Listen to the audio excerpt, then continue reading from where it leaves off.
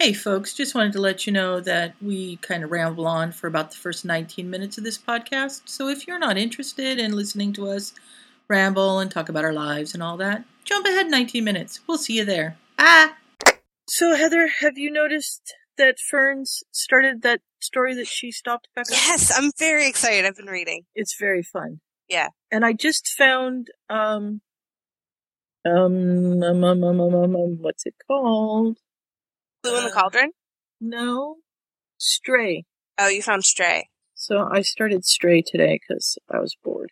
Which one is that one? Is that the year 4 or is that the year 6? It's the year 6. So Sirius has gotten away on Buckbeak. And so I guess maybe it's 5. Yeah, it's year 4. It's during the Triwizard Tournament. Okay. Yeah, that's it. Yeah. I've only got a couple of chapters in. So. Now, I read the one that we're doing later on, and I started to read the second one, but Greyback creeped me out too much, so I haven't gotten very far in it. Because I kind of see where it's going, and I feel bad for these children. I mean, it says a lot that I can't read it, because I really just don't want to go there and think about that kind of stuff. Right. She's a good author. I sent... Yep. Wow, everybody's sounding godlike. Yeah, you went kind of crazy. Yeah. There's only 3 of us. Oh, you know why? It's because that kid. Hang on, I gotta go get the kid off the other computer. The kid? The kid? I have a child now. Oh. I have 2 men living with me. Oh, really? Oh, your brother. My and brother Calvin. and my nephew are here. And Calvin has been online all day playing online computer games. So I'm going to have to go yell at him until he can't play online games while I'm podcasting. Because we only have 3 Hopefully of us. It's not World of Warcraft. I don't think it is. But, yeah. Well, you go do that. I have to go put ice cream back in the freezer, so. That would probably be a good thing. And Trisha can read another minute. I'll keep on reading. All right, I'll be back. Are you still going to school, or are you done yet? Yes, I'm still going to school. I have another 2 years left. Just because it just takes a while, so. Oh, no. Hey, honey, you got more degrees than I do. Oh, don't say that. Oh, I gotta tell you guys about what happened to me at a wedding. Okay. Did I tell you guys yet? Oh, it's hilarious. No, tell us what happened at a wedding. Okay, so I go with the guy that I'm seeing to this wedding, and so we go into the church, and I'm like, I have to go pee. So I go pee, come back out, and run right into a groomsman. The groomsman, I'm like, oh, I'm so sorry. The groomsman turned around. It's Bill. He was in my wedding. Oh, no. Oh, yeah. I was like, and we kind of looked at each other very, very stunned. I haven't seen this man probably in about 7+ years. He's like, Trisha. I go, Bill! I mean, we do nice pleasantries. And I looked over, and there's Christian, and I'm like, oh, Christian, this is Bill. Bill, this is Christian. Christian looks at me and goes, how do you know each other? Bill and I just kind of looked at each other and went, and I looked at Christian, and I go, that's awkward. Yeah, that's a little awkward. Oh, no, it gets even better. Go into church, and Christian's like, okay, so you're going to tell me how you know him? I go, he was in my wedding. He's like, wow. He goes, that is awkward. I go, yeah. This is what you call a really freaking small world. And he's like, yeah. Then we get to the reception. We sit down. I look up 2 tables over. There's 2 more friends of my ex. The best thing is, it was his best man. It's one of them. Oh, that's awkward. I look at Christian and I go, oh shit. I go, my world just came collapsing down on top of me. Again, I haven't seen these men in a really, really long time. I'm thinking to myself, I really want to go home. And Christian's like, you know what? He goes, be the bigger person. And why don't you just go and say hi to him? And I'm like, yeah, but first I need a couple more drinks before I do that. And I'm like, all right. I'm like, oh crap, please, no. Well, he comes over and I say hi. You know what? They were absolutely wonderful to me. They were really cool. It ended up being really nice. So, oh, sorry. Trisha, I did the same thing yesterday. Well, except for it wasn't X. My brother's friend called, and they were going to go to a rodeo yesterday, and it was 90 degrees, and they said, sitting in the bleachers in a rodeo doesn't sound like fun. We said, no, let's go to the river. And the friend said, oh, the river is really icky right now. Let's go to a lake. We said, all right. So we threw the dog, and the three of us got in the van, and we drove up to this lake. And we'd been in contact with my brother's friend, whose name is Chris. Mm-hmm. And he said, there's a line to get in, but people are leaving, so we should be able to get in pretty quick. I'm going to pay your parking for you because it's $10. We said, cool. And then he called back and he said, they won't let me pay your parking, but you'll just have to pay it. And we said, okay. He said, we're going to go to the lake and we'll just look for you. We said, okay. So we get there and there's people everywhere. And, we've got all our stuff. We've got tubes and we've got the dog and we've got water, and it's hotter than heck. And we look for them and we can't find them. So Mike says, all right, I'm going to dump the stuff here and I'm going to go the opposite direction around the other way of the lake and see if I can find him. I said, okay, I'm going to stay here with the dog because she's got to be in the shade because she's black and it's too hot. Oh, and yeah. So people get up from a table that's underneath the tree and it's in perfect shade and they start leaving. And I'm like, cool, I'm going over there. And as I head for the table, people on the blanket next to the table get up and move. And I'm like, dang, missed it. But I just walked over and I said, the dog needs shade. Is it okay if we kind of share? And they said, yeah, no problem. Love Oregonians there. Well, actually, we were in Washington, but still, they're really nice people. So we were hanging out, and my brother's friends saw me from the river. They were actually out in a raft with the cooler in the boat, with their hats and sunglasses on, paddling around with a little inner tube tied to their little raft boat, paddling around. So we waved them in, and they went the opposite direction. I don't know where they went. I think they went looking for my brother. And my brother comes back, and this other guy comes from the opposite direction. And I'm like, I know him. And it's one of my brother's other friends. And, I've seen this guy like once or twice. And so I said, Mike, is that Chris? Also named Chris, of course. I said, Mike, is that Chris? And he's like, Chris?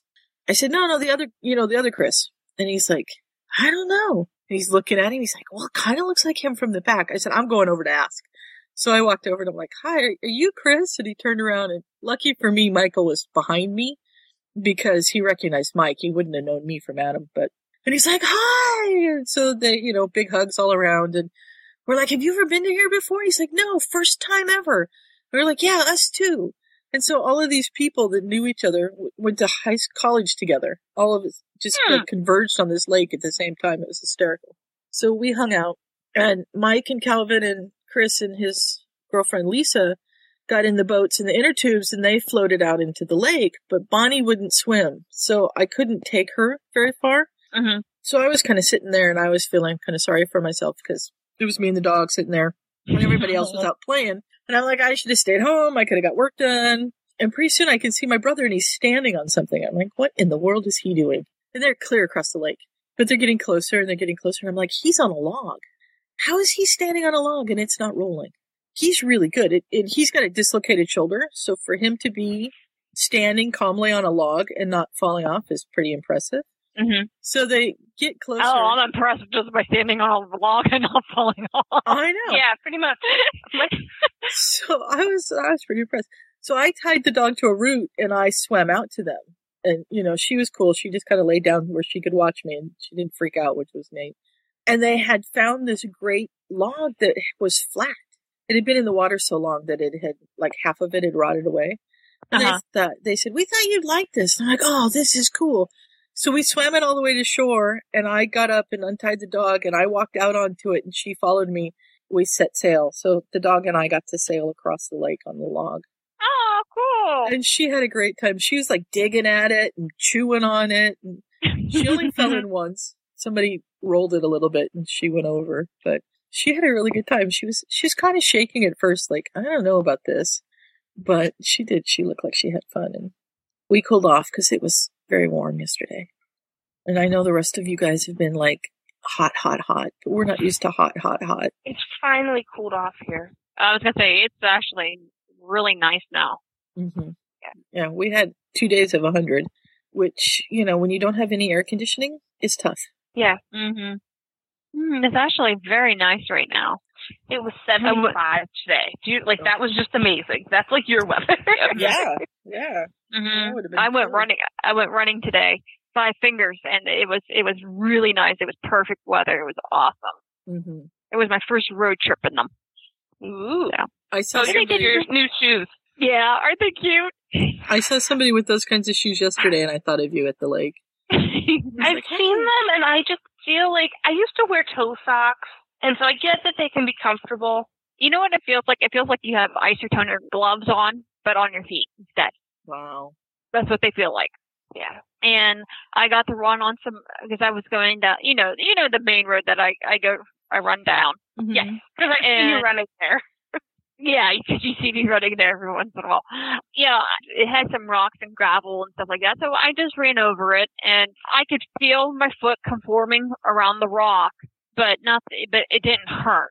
Like, you know how you step on rocks and it hurt. Mm-hmm. Yeah. But, there's little grates when you go down this road for all the, like, backwater and stuff like that to go into the drains. Well, I'm like, okay, I'm going to try what it feels like going over a crate. Well, I've learned not to go over the crate. That just felt really weird because my toes went right into the crate itself, and I'm like, yeah, I don't like that. I bet. Yeah. So I don't think I would like that either. And I'm petting a big fat kitty right now. I haven't seen her in a while. Your kitty? Yeah, my kitty. So have you heard about Ryan? No. Oh, his little two kitties. He's getting kitties. Yeah. What are their names? Well, their names one was named right now are Sammy and Nugget. Okay. But they're thinking about changing them. That happened. He just said, I deliberated more on my cat condo than I did on my last 2 cars. You're going to be a kitty person. It's going to be very interesting. Yeah. To see how this goes, but I'm excited. And they're really cool looking cats. Ow! Don't fight me. I know you want my attention. Oh dear.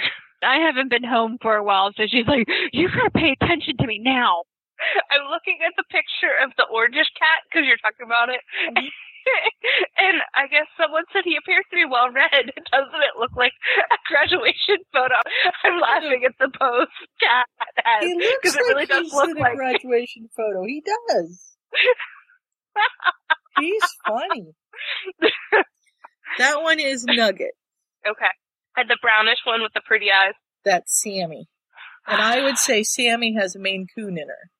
Okay. And I told him that, because I said, if you want a good cat, you want a Maine Coon.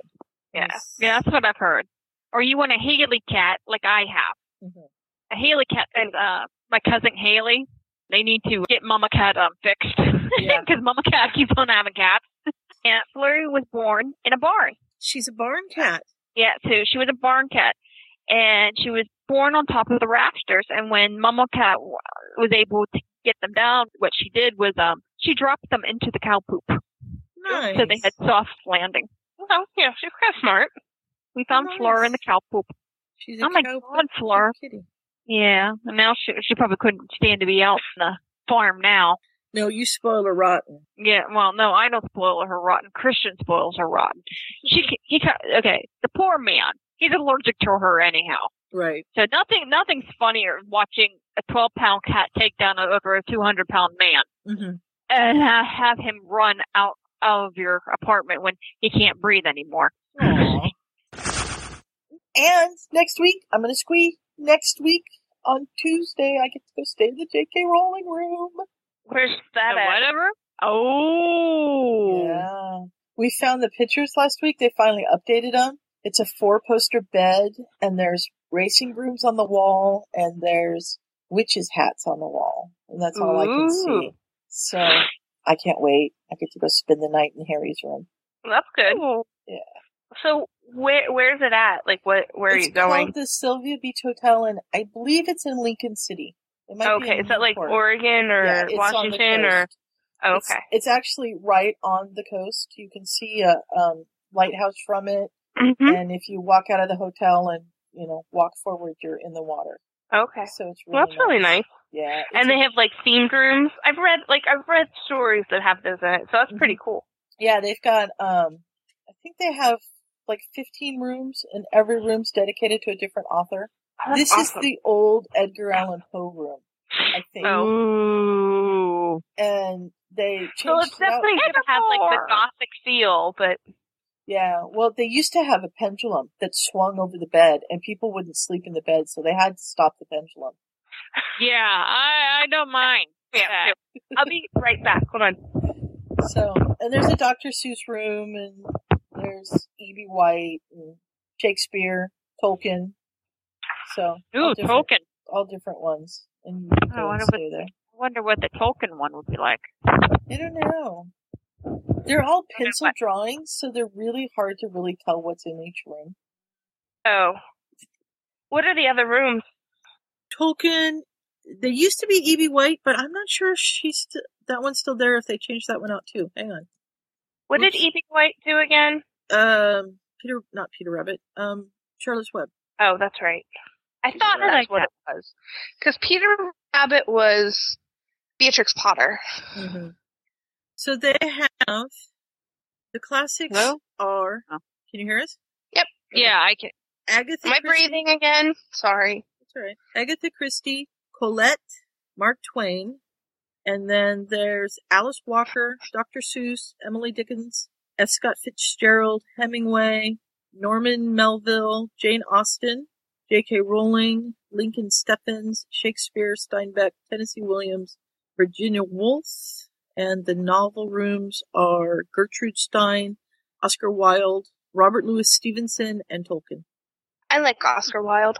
So is it just you going, or are you going with your mom? I was going to have Calvin go with me, because we thought he'd really like that. Calvin is? My nephew. Oh, okay. He's 10. But it's a double bed, and, you know. And they said there's no way to put a trundle bed in there. I was going to say, I mean, sorry, I know how Auric sleeps, so I can just imagine. Yeah. I love that one's really pretty. That it's got the book with Harry's glasses on it.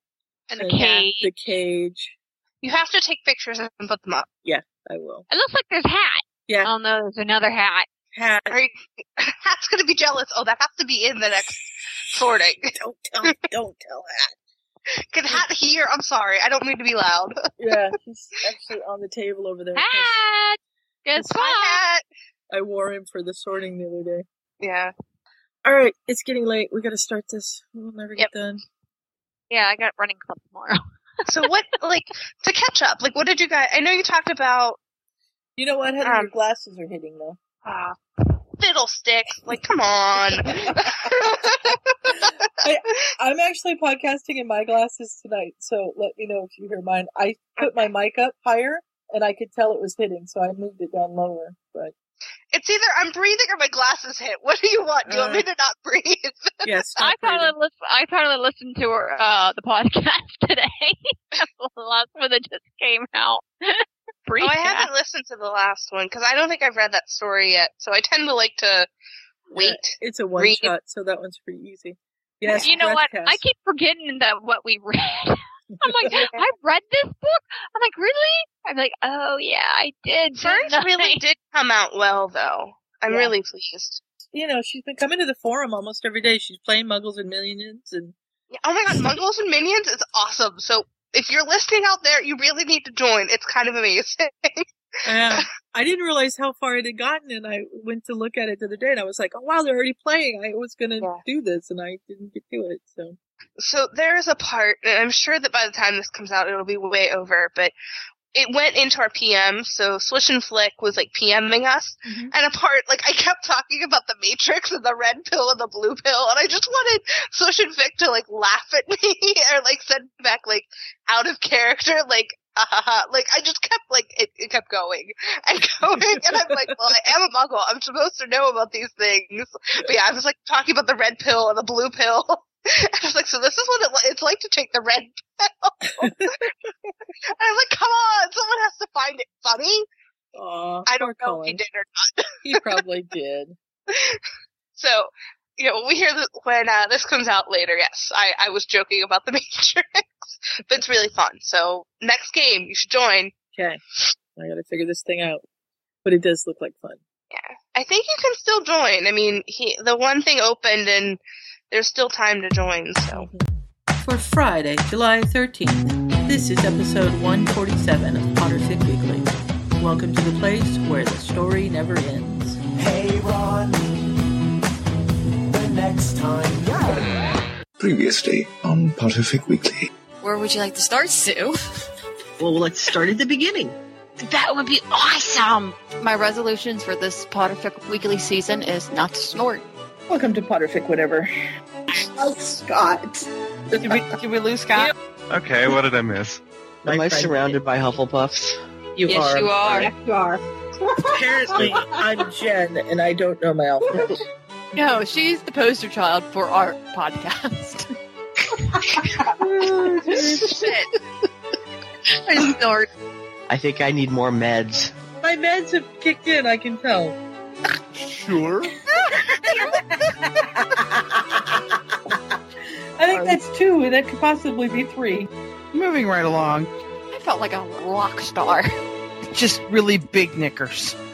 Pants are your underpants, not trousers. Potterfic Weekly, defining strange terms for your edification. But I was planning on getting ravished anytime soon. Really, honestly. Saxon Snorkax, 2 of my favorite subjects. I love Snape. You are quite possibly clinically insane. In the nicest sense of the word, of course. We'll always laugh before the end. Potterfic Weekly, where the story never ends. Welcome to Potterfic Weekly. I'm Sue. This is Oliver's gal. This is Trisha. And we are the Hufflepuffs. What the hell is a Hufflepuff? Did you notice how hard it was for us to go, okay, do I go now or do I wait for Trisha to go now? I'm like, alright, I'm just gonna take it right now. Oh, that's alright. I was sitting in the middle. I wasn't even noticing that she was introducing us. Well, starting the podcast because I was sitting here trying to speed read. Okay. And I keep getting distracted because I'm assuming it's Hurricane Irene. Yes. Yeah. Where did all the other ones go? Like, I mean, have we just not had that bad of a... Sorry. We apparently haven't. Right now it's got a closed eye. Okay. I had to read that 3 times and go, what are they talking about? Oh, wait, hurricane. Got it. Eye. All right, I got it. So. You know what, Heather? I mean, don't say anything about how it's been nice or anything like that because you're gonna jinx us like you did with the part. Because, like, we did with the pirates and we did with the snow, so we really just need to hush up and not say anything. Yeah. Okay. I'll try to remember and cut that. Make me a note somewhere. We'll cut. Did not have good weather. It wasn't 70 today. Got it. We are so very bad. Today we are going to be reviewing the second story in the Bear series. This one's called Harry Potter Connections, and we're going to find out what happens in Harry's second year. Anybody want to figure out what the connection is? Yeah, but it kind of follows along the path of, in canon, his third year. Right. So after what happened last year, like, I always kept thinking, alright, I was like, well, this is when they did this, and I had to, like, piece it all together, particularly with rereading and everything like that, because this one is a really big reveal. You know, you as the reader have known, from the beginning, just based on the whole plot of the story, but now the other characters are starting to find out. So it's always interesting in literature, like when you, the reader, are like, no, you're stupid, or of course Adam's good because he's Harry Potter, in Lost, and everyone's just like on his back. Like I was rereading last night, and not last night, but Saturday I read Lost, and I'm like, stupid Dumbledore. Like, I was really angry at Dumbledore, and I was also very angry at Ron, but then, really, he's perfectly in character the way he is. The reason why Ron likes Harry is because they were friends. Had they not been friends, right. Ron's reactions are in character, in canon, just switching that little bit. So, it's frustrating because I do like Ron, the good parts of Ron. I tend to ignore some of his bad parts, but it was hard to read that again, but things are working out. So starting. And so we start the story back in Godric's Hollow in 1981. On Halloween. Yep. Aww. It always comes back to Halloween. It does. And last week, we didn't know for sure that he is Harry Potter. And so there were a lot of predictions. PS was predicting, I think he's Harry Potter. Had PS not read this yet? No. So, and I can't remember. Tricia, were you predicting Harry Potter as well? Yeah, I was predicting he was Harry Potter. Yes.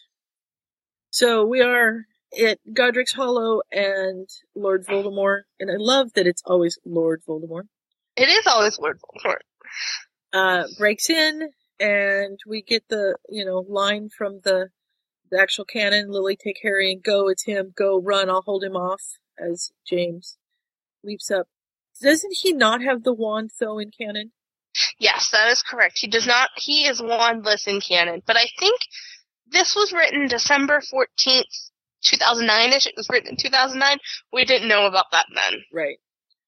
So, and, Boley kills him right away and goes up.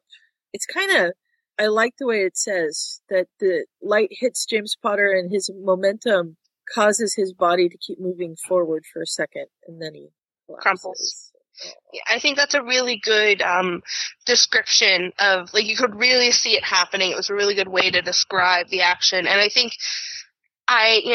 in things that I've written, it's very much the sciencey person in me. Mm-hmm. I'm not good at describing those things that give you that visual aha moment. Right. So, big kudos to Bear on, putting those words together to make that perfect little couple word sentence give you everything you need to know. Right.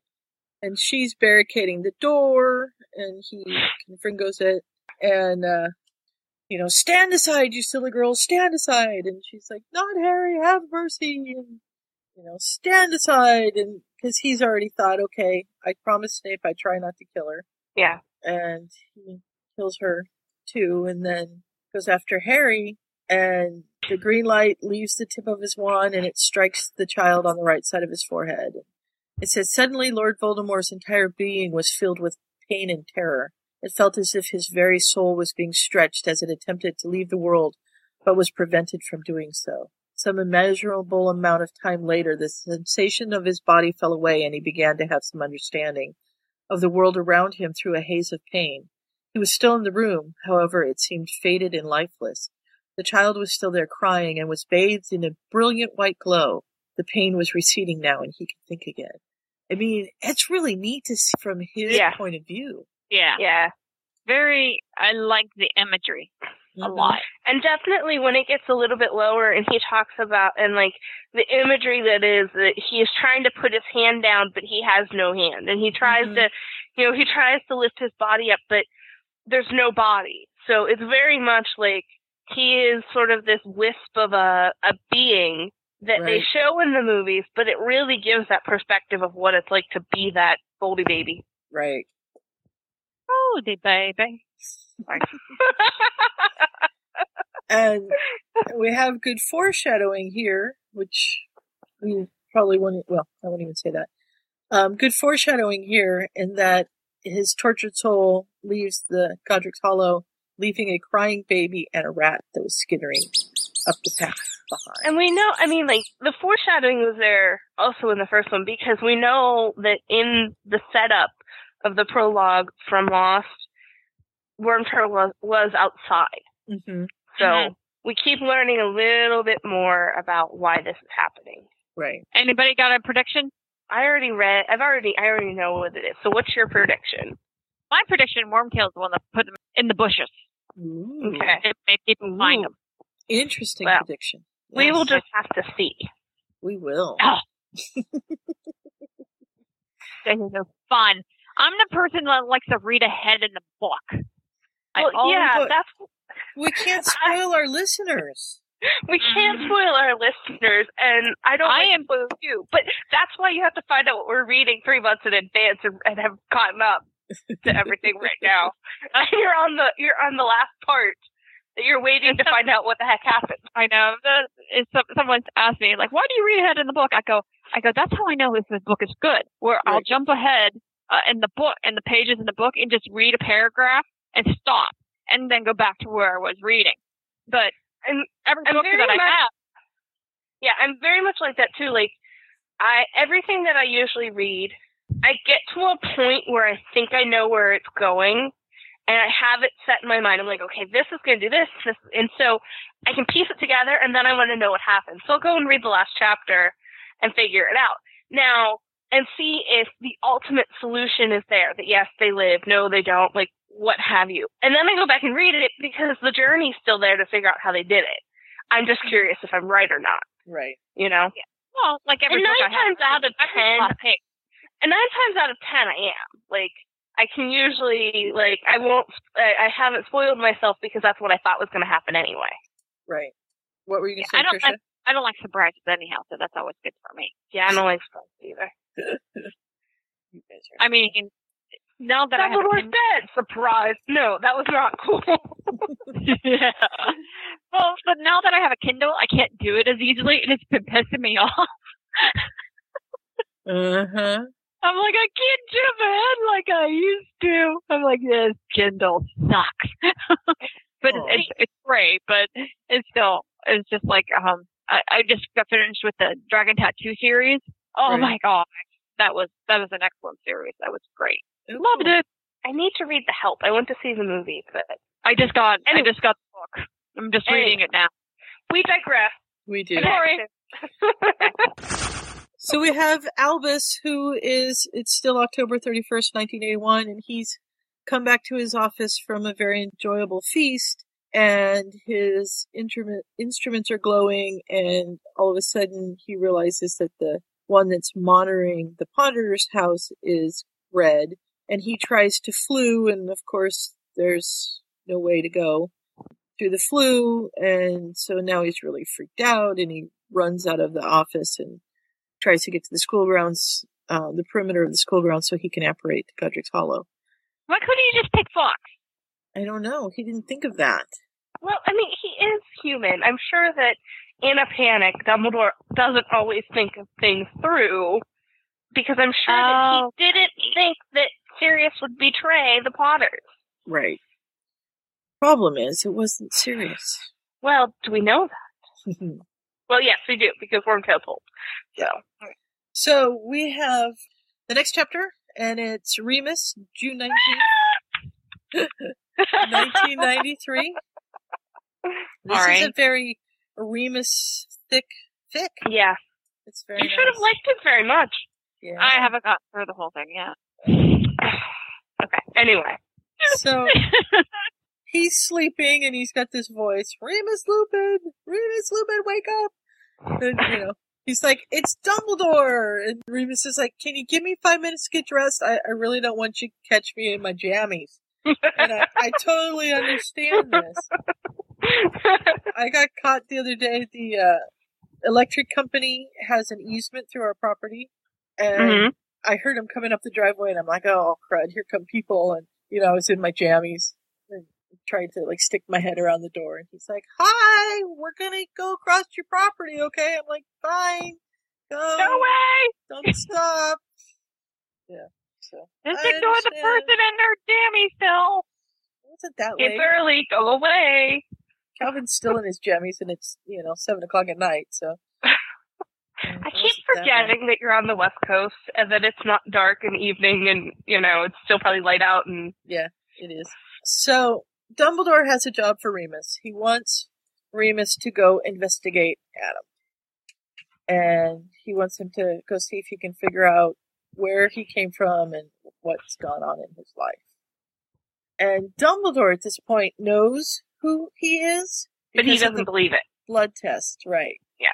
And he doesn't believe it. He wants, it confirmed.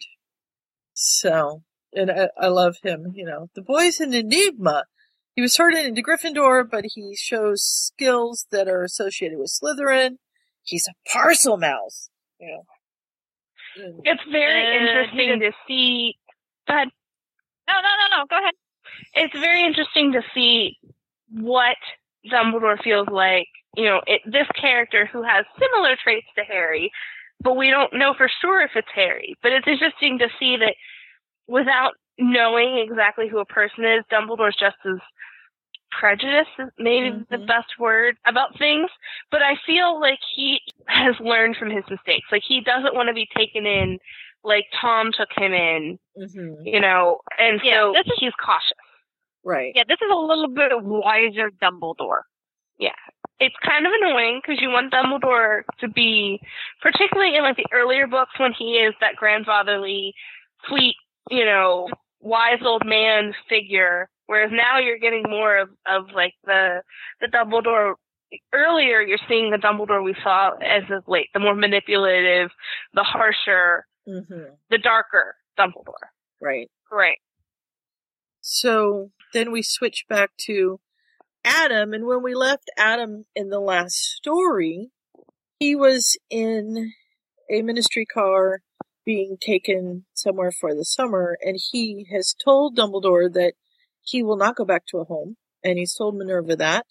And of course, Dumbledore isn't paying any attention, and he's left the ministry to take care of it, and of course the ministry has flubbed it up. And so here we go, and he's been taken to a home. And he's not happy about it, but at this point, he's what else is he going to do? Yeah, what can I do? There's nothing I can do. I'm 12, and there's nothing I can do. Yeah, you can only do so much.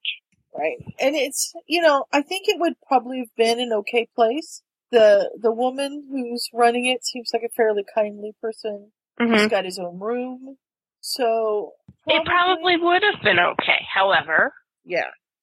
There's a young man who is from one of his previous homes there, and he already knows him as a freak and hates him.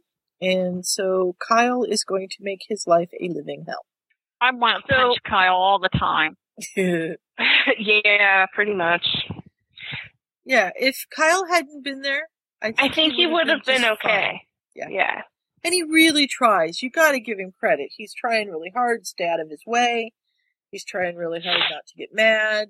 And it feels like Kyle has one of those what is it called? Psychopath? Well, he's a psychopath, but it's more of like, it's like a narcissistic psychosis disorder. And I'm not saying this right. I'm sorry to those out there who know more. But basically, it's a part of being a psychopath, but they have no, it's all about them and what you're hurting them. They lash out because they feel like you've done things to like that person, and they just sort of find that weak link and will keep picking and picking and picking because it makes them feel good.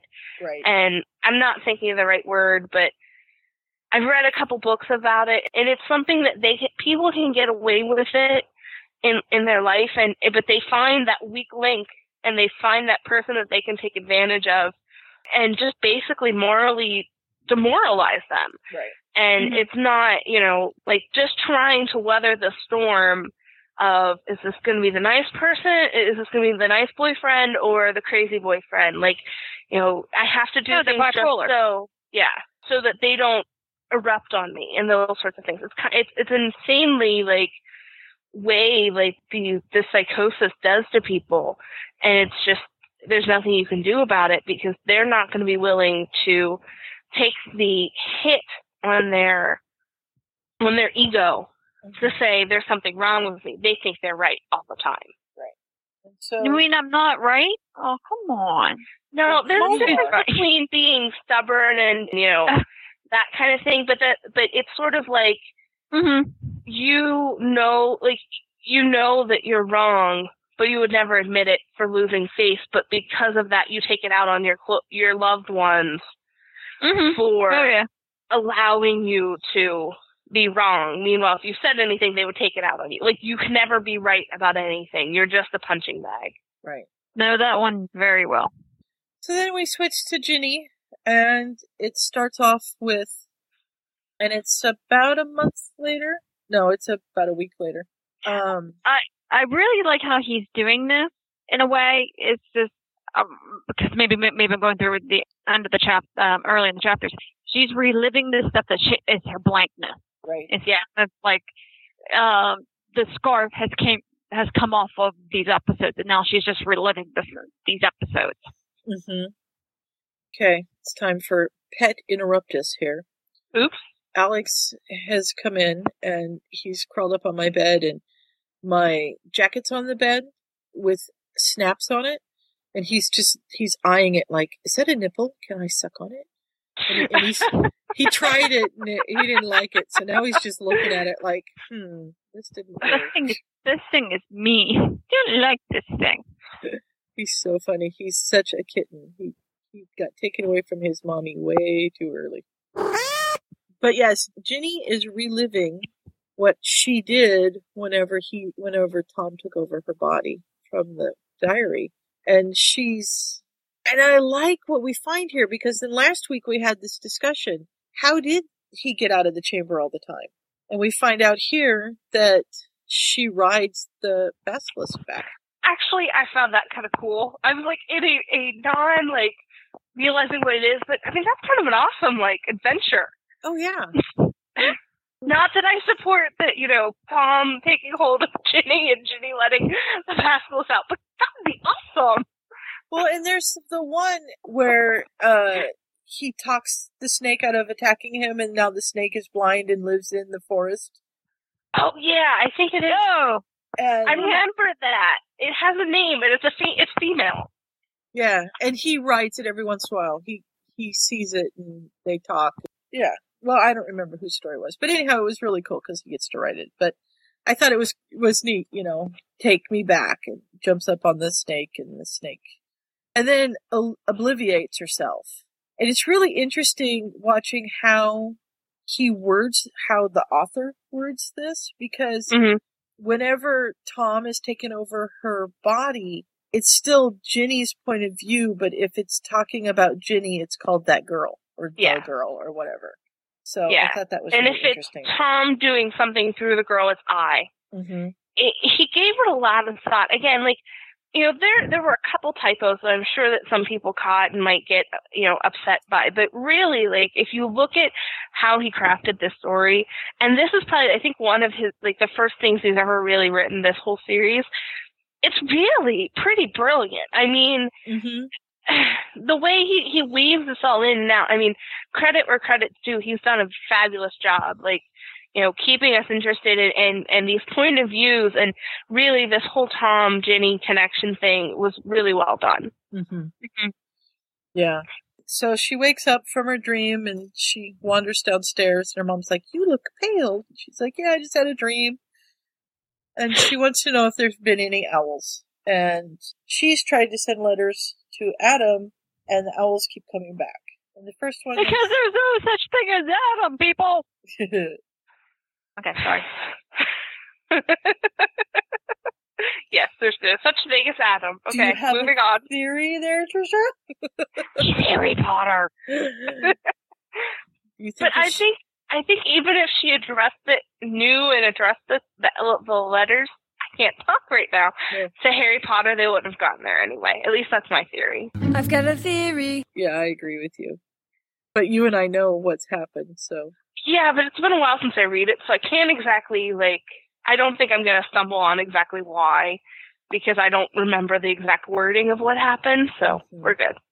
So, they have a talk, and Molly says, "You're worried about him, aren't you?" And she says, "Yeah, I am worried." And Molly still thinks that he's got parents, and they've probably taken him away on vacation, and, oh, I'm sure he's in Australia. Because one of the big things in the misconception is that he had someone waiting for him with a sign. Kind of like, when you go to the airport and you have the chauffeur with the black coat and the black pants or the black hat, they have the sign. So they all think that he's well off. Well, granted, technically, no, we're not going there. He's not. It was a ministry person who came to get him. And Ginny's the only one who knows. But is letting her parents and her family think that because it's not her story to tell. Right. And then we jump back to Adam, and he's sitting outside reading a book, and the other kids are playing ball, and he'd love to play with them, but Kyle's there, and so he won't do that. And he's just kind of getting depressed and having a bit of self-pity when Kyle yells, throw me the ball, throw the ball. And he ignores him, and Kyle gets closer, and the next thing Adam knows, he's face down on the grass, and he's been hit in the face with a cricket ball. Which, I'm sure that had to hurt. I'm sorry, that really has to hurt. Because I think cricket balls are probably about the same density. Maybe I'm wrong. People correct me. I would guess that they're similar enough to a baseball. So they're a little bit bigger than a baseball, but not quite as big as a softball. But they're a hell of a lot harder. Yeah, aren't they like croquet balls? I mean, aren't they more wood? I would say something like that. Yeah. That would hurt. I mean, poor kid. He's lucky he didn't break his jaw. We'll get there. Yeah. And, he falls down and somebody sees him and he doesn't think, she says, what happened? And he says, Kyle threw a cricket ball at me. And she's like, oh, I'm sure that was an accident. Come on, let's get you cleaned up. And then, of course, she talks to Kyle, and Kyle says, oh, you've been tattling on me, and he comes to wreak havoc. Mm-hmm. Oh, by the way, a cricket ball is a hard, solid ball. It's constructed of cork and leather, heavily regulated. Sorry, I'm on Wikipedia. That's cool. Doesn't say what it's like, but it's made from cork and is layered with tightly wound string and covered by a leather case. So it is like a baseball. It really is kind of like a baseball, but I think it has a harder center because I don't think basballs are hollow. But I think this is solid. Yeah. So I mean, cricket and baseball kind of come from the same parent game, pretty much. Mm-hmm. It's just different methods and rules. It's just how they sort of evolved, but they're both very. They come from the same idea of a bat and ball game. Right. So Kyle goes in and punches Adam a few times and says, don't mess with me anymore. And Adam tries really hard not to do accidental magic.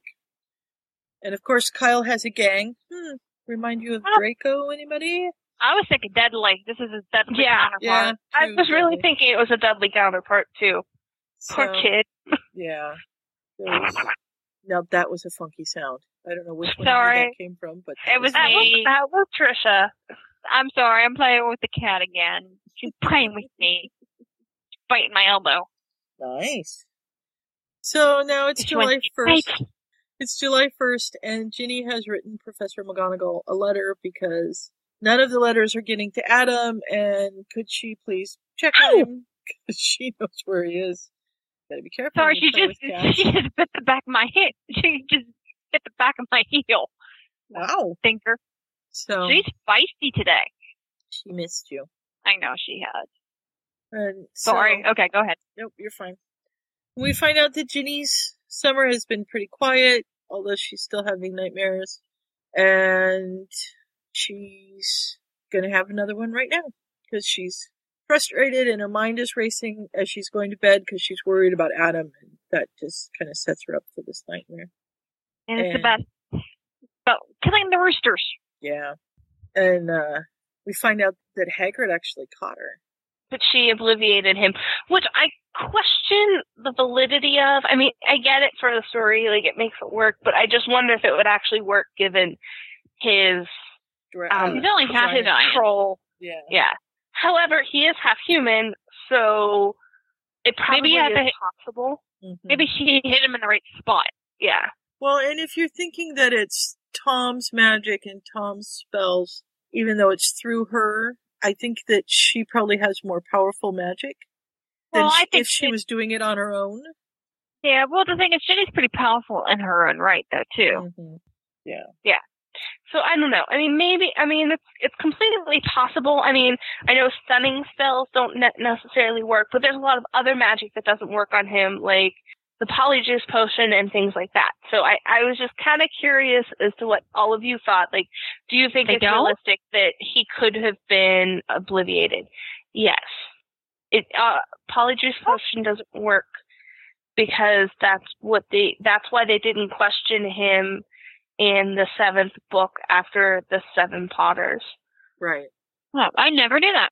I just learned something new. It's one of the lines that Lupin says, why didn't you question me? Well, you're half giant. It doesn't work. We know it wasn't you. And that's why they were all at each other's throats. because they've been betrayed. And he's like, well, why not me? Like, Hagrid, you're half giant. It doesn't work like that. So Right. didn't think about that. Yeah.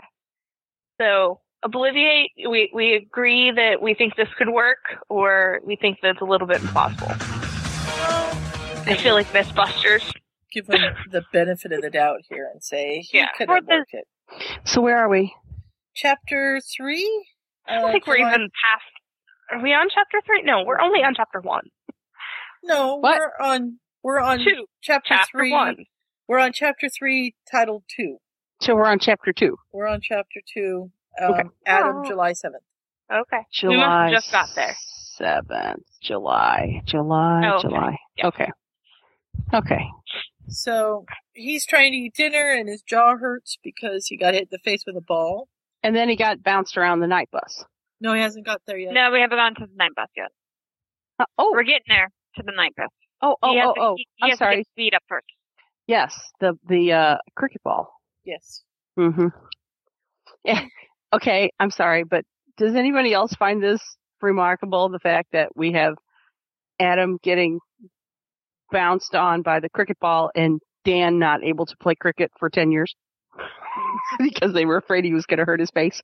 Oh, no, I didn't know that fact. He was so happy when they were done filming because that meant he could go play cricket again. Aww. Well, that face is worth a lot of money. Yes, it is. Speaking of which, I have this this desirable urge to just hop on a plane to New York to go and see how to succeed in business without really trying. Mm-hmm. I have until January. We'll see if this happens. I'm telling you, he was amazing in Equus.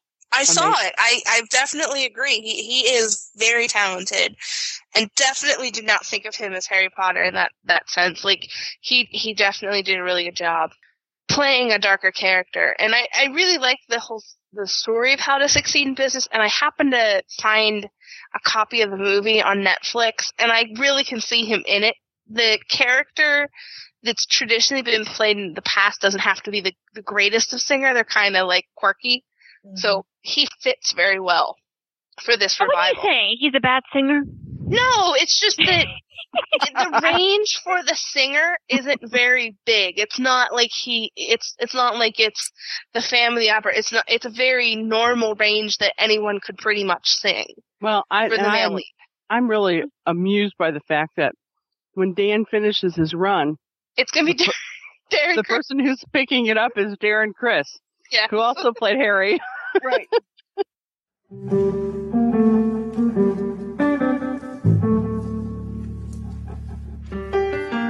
Underneath these stairs I hear the sneers and feel the glares of my cousin, my uncle and my aunt. I can't believe how cruel they are, and it stings my lightning scar to know they'll never, ever give me what I want. Well, and what amuses me is that he was interviewed, he and 2 other people from Glee were interviewed by some talk show host, mm-hmm. and the talk show host said, so, you're gonna go do this, and you're taking over from Daniel Radcliffe, and he's like, yeah, I seem to be following him or something. And the talk show host, totally deadpan, had no clue she said it, went, wouldn't it be funny if Harry Potter was a musical? Oh yeah, you posted that. And the Glee people looked at each other and just went, oh my god. And she had no clue what she'd said. And it was good research, so lady. Funny. Yeah, I know. Yeah. Google Darren Criss. I'm sure a Harry Potter musical is going to come up. Yeah, it does. I just did the Wikipedia. Mm-hmm. He played Harry Potter in the Harry Potter musical. You'll have to forgive me because if you hear some crunching, it's because I'm devouring my dinner. Yeah, well, don't talk about it because I haven't had mine yet. I'm having Of course, you continue to talk about it. I'm having a baconless tomato sandwiches. That's what I had for dinner or for lunch yesterday. And one of our baseball players just had a bug or something fly in his ear. Okay, that's funny. Well, we did win the series, so it's okay. All right, children. My team sucks, okay? We're 9 places out of first place. And And Brewers Holiday are is doing being taken really off good the field this year. with his finger stuck in his ear. What the heck did he do? Oh, well. He got The stuck. Brewers are doing surprisingly good this year, so. Okay, anywho. So Adam is at dinner. He's very excited that Kyle's nowhere around until he goes up to his room and finds out the reason Kyle's not around is Kyle's ransacking his room. And he has forgotten to take his wand with him, and he's forgotten to lock his trunk. So Kyle has the magical books, he's got his robes, and he's got his wand, and they're laughing at him. And Drew here was thinking, oh my god, don't break the wand. Don't break the wand. Oh, the wand's going to get broken. Yeah, that's all I could think about as well. I'm like, don't break the damn wand. Yeah. And Yep, I was thinking the same thing. Poor Adam, he's just, he's getting madder and madder, and you can't blame him, and Kyle's just being a dick. And, Tell us how you really feel, Sue. Jeez, that's how you know it hurts. Should I say this word or not? I'm going for it. So he throws himself at Kyle, which even more scared me that the wand was going to get broken. And they start fighting, and of course, Kyle wins. He's bigger. And Adam does accidental magic and pretty much slams Kyle into the wall. Or a wardrobe. Yeah. And all he can think of is, oh, please don't let me have killed him. Not again. Don't let me have killed him. And he sees that he's breathing, and he's just like, oh, thank God he's breathing. I am leaving. And he throws everything into his trunk, and he heads out the door, which of course is locked. So he Aloha Moras it, and out into the evening he goes. And, this is just like Harry escaping from Aunt Marge, Mm-hmm. And he stops to get a robe because it's cold and it's wet, and he accidentally lights the wand, and the night bus appears.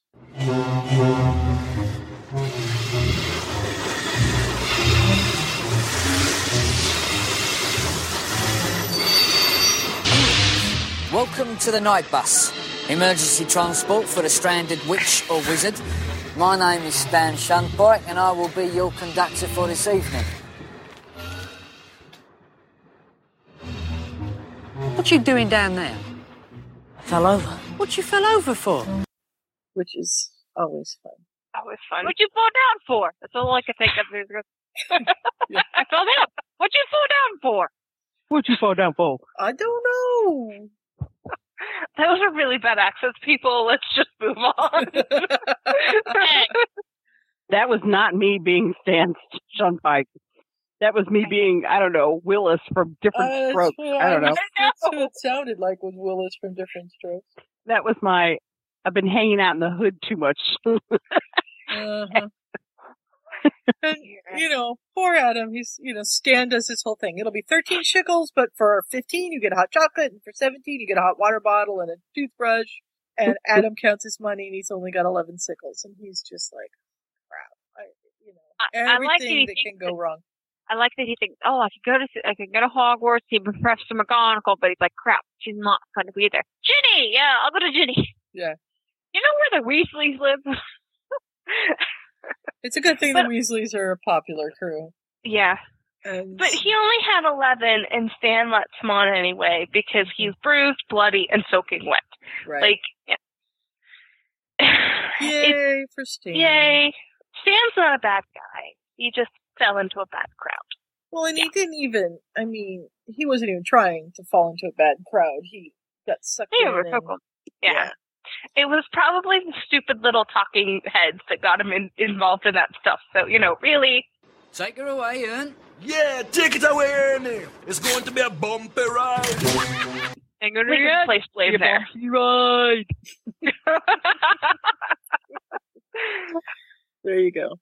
So, that was our shit part. It's cool. He gets dropped off. He gets dropped off, and he walks up to. And I love that he's looking at the house, and it's the craziest yet most amazing building he's ever seen. It's tall. It's got 5 or 6 floors, and it looks as if it might fall over at any moment. It must be held up by magic. And he's a little afraid. What if they send me away? But he's gonna. I keep on. I was yelling at him and going, "It's the Weasleys! They won't send you away!" No. Wait a minute. These aren't our Weasleys. These are the Weasleys who, Molly almost choked the living crap out of Adam. So I mean, come on now. Yeah, but still. So Ginny and Ron are playing chess, and of course Ron is winning spectacularly as usual. And there's nothing else to do, so okay, we'll play another game. And there's a knock at the door, and Mom goes to answer it, and they hear a gasp from the kitchen, and Ginny's like, "Oh, what's going on?" And then they hear Adam's name, and Ginny rushes in and grabs him, and he's shivering and bloody, and poor kid. I know. And, you can tell he's cold because he's stuttering while he's trying to talk, and he's apologizing for just showing up. And I just wanted to give him hugs. Mm-hmm. And you gotta love Molly. Friends of my children are always welcome here. And that made Ginny's heart swell too. He tells the story, he starts the story and says that, one of the kids that he knew from before was there, and he threatened him, and he caught him going through his stuff, and they, Molly still doesn't understand. Who is this? Why weren't your parents there? And Adam just doesn't have enough strength to really tell the whole story, so he gets Ginny to do it. And she explains that he was an orphan and found out on the streets and all of that.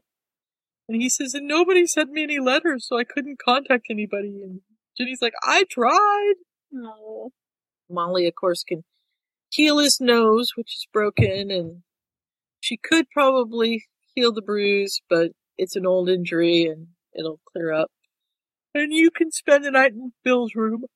Excuse me. So they bundle him off to bed, and he's like, I hope you don't mind I'm here, Ginny. And Ginny's like, I'm so glad you're here. Poor thing. I know. Yeah. And we move on to the next chapter. And he's woke up and he looks at his clothes and they don't smell good, so he tries to find new clothes and clean clothes and gets dressed and walks down, and Ron's right inside, and he's like, should I go in? Should I not go in? But Ron's decided that they're going to be mates, so that's cool. Well, that's good, because Ron has finally figured out that Adam is not out to do anything bad to his sister, and that's the biggest thing. Yeah. And he's keeping his sister busy, so Ron doesn't have to deal with her. Yay! And the peasants rejoice. Oh, this is a great part here. He's come down and we get, good morning, Weasleys, from the door, and it's Mr. Weasley. And Adam looks at him, and of course he's like, hello, son, who are you? And Adam's looking at him going, I know this guy. Oh, crap. Oh, crap. This is the guy I stole the money from. Oh, no. Yeah, please don't. Please don't recognize me. Please don't recognize me. Please don't recognize me. I know. And you just have to feel so... Oh, my heart was in my throat whenever I read this. And he goes carrying out of the house, and Mr. Weasley catches up to him and basically says, well, what did you use the money for? And he said, for food. And he's like, well, then you need a lot better than I was. I was just going to buy some stupid electronics or electric gadget. So, I'm glad that you took it. He still feels bad, but, I think Mr. Weasley's very honest in saying that. And truthfully, I think if I had been in that situation, I would have hoped that the kid used the money they stole from me for food as well. Right. So. Right. Not for anything else. Mm-hmm. Yeah. So we go back. I think they go back into the house. And he was told that Dumbledore is coming too, because Molly talked to him to find out how all this has happened to him, and he starts telling them what he has gone through. Yes. Yeah. Starts telling and letting them kind of know what's going on. For tea. Dumbledore is at the Weasleys. Yep. Dumbledore has showed up, and yeah, this Dumbledore is pissing me off. Well, just because I'm like, don't you know what the hell's going on? Nope. I mean, But you have to, I mean, keep in mind again, this is the case of the reader can infer a little bit more of what's going on than what they in their timeline know. I mean, for all he knows, the house was blown up, all 3 people were dead, Sirius betrayed them, and that's the history that he knows.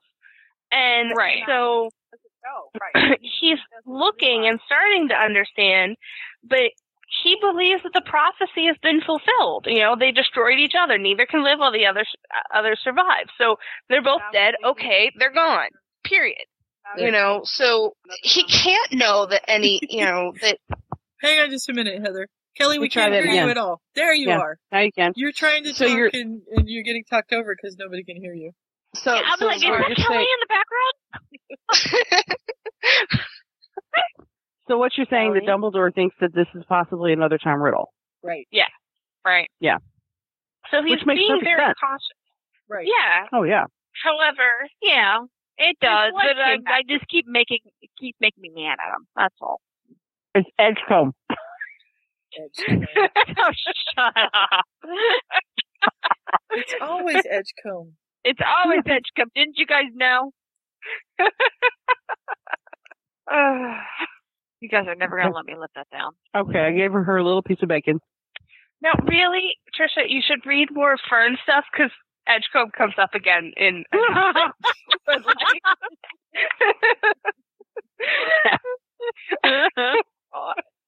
So I've been entertaining Sue since I'm rereading the books. Oh. And I just started Order of the Phoenix today, and I've been entertaining her because of quotes that I've been finding in the books. For example, Sue, I read this one to you last night, and in a nutshell, it was right before the Yule Ball. Okay. And some of the teachers were letting people slide in class because everybody's preoccupied with the Yule Ball. Here come the holidays. It's the last day of school before the holiday break, and And the one line that said, everybody but Snape and McGonagall, they worked them to the last minute, and Snape would no more allow them to play in class than adopt Harry.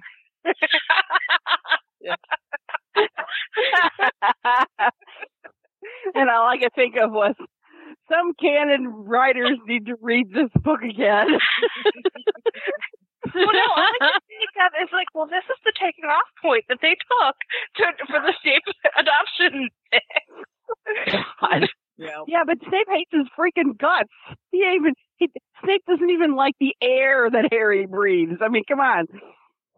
I'm not saying that I agree. I just mean that it's a good jumping off point. You know, we're here, we're on the jumping board or on the diving board, and we're jumping and we're jumping, and they take that leap. There was another one in this last because they've just now gotten back to Hogwarts, and there was another one that I actually put my little. I have a note bookmarker that I put the page down on it, but I don't remember what it was. But it was one of those, moments. You need to tweet those so that we can all share in the revelry. I just got tweet and I still don't know how to work it. Oh, well, you'll have to let us know who you are and we'll add you. You know how to Facebook, right? Yeah, I just don't know how to tweet. You just have to It's just like Facebook, except it's just 160 characters. Yeah. 140 characters, yeah. Okay. It's pretty easy. We're way off course. So Dumbledore is there, and he wants to know if Adam's done any magic. And Adam's kind of afraid to tell anybody, says that he used his wand to unlock the door, and Dumbledore says, "Ooh, good, light bulb just went on. That explains things. I got a message yesterday that an unknown student had performed underage magic." And Mr. Weasley is like, "Unknown?" And so, for some reason, the Ministry or Hogwarts can't identify Adam by name. Yeah, everything turns up blank. Right. Yeah. Mm-hmm. So, that's why the owls can't find him either. And this is kind of an interesting time.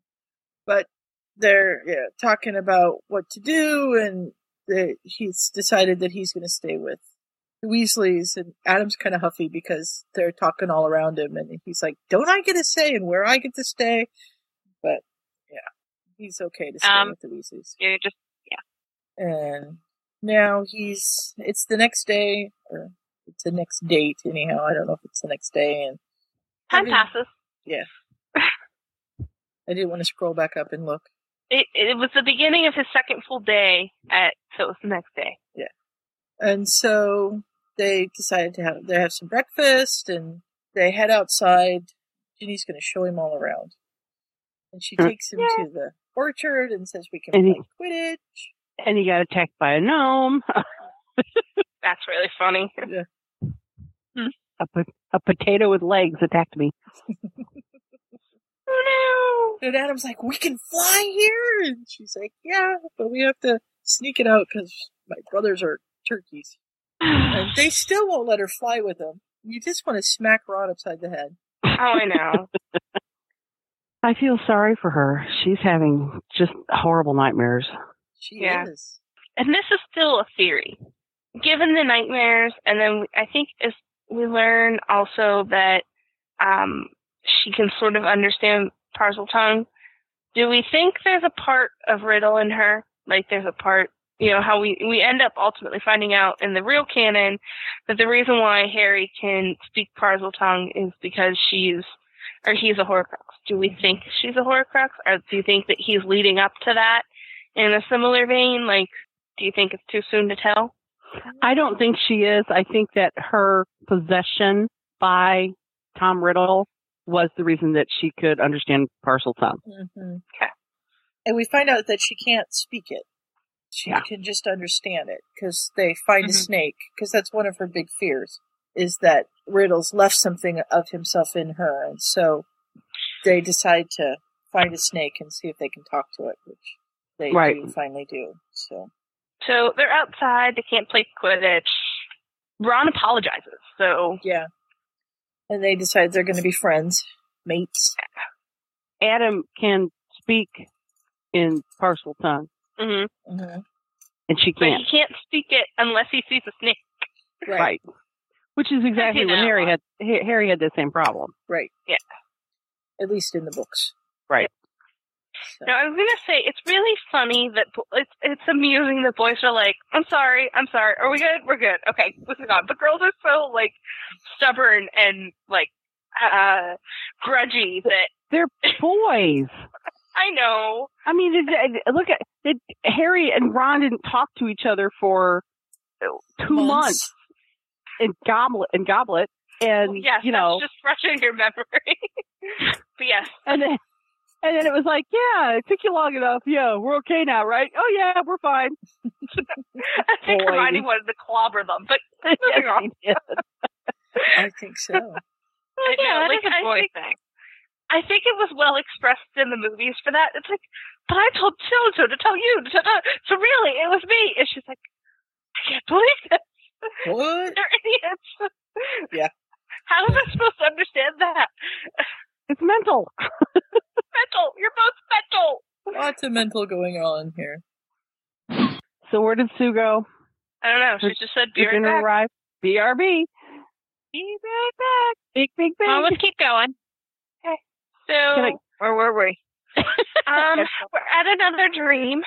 Oh, so crap. Ginny ran to the bathroom and she walked to the second floor and she reached the basilisk. It was curled up. The feet of Salazar Slytherin. Go up into the school and kill the first thing you find. She rode the basilisk. Sorry. And I'm glad within minutes it returned. And there was a cat petrified. And I love the comment. It's like inefficient. And at this point, Ginny is fighting. And they return to the chamber. And she puts a note as a warning because, she knows that there's a part of her that knows. And she writes the warning that the Chamber of Secrets has been opened. Hello? Yeah, I'm listening. You're doing good. Okay. Yeah. And then she wakes up and lets out a scream. And since Adam's there and Adam's in Bill's room, he comes charging in. Yeah. Dun-da-da. Super Adam! Nice and shining armor! But there's a problem. She's at home. Yeah. Mrs. Weasley's there. It kind of looks inappropriate. Kinda. Sort of. A lot. Mega? Quite a bit. So she sends him back to bed, and then we get back, and Ginny's awake the next morning. She's exhausted. And she talks about, I had a nightmare, it's a big deal.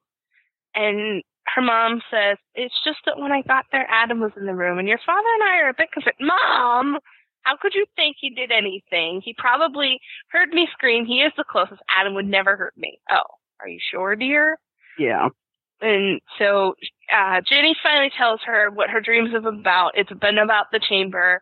And I've been having these dreams of when the diary is controlling me. So apparently Tom didn't put on a strong obliviate on her. Now, maybe this was intentional. Maybe this wasn't. I found it. What did you find? I found the quote that made me laugh. Oh. And it actually is a Poofwood thing. Professor Umbridge paused here and made a little bow to her fellow staff members, none of whom bowed back to her. She's interrupted Dumbledore and is now doing her speech.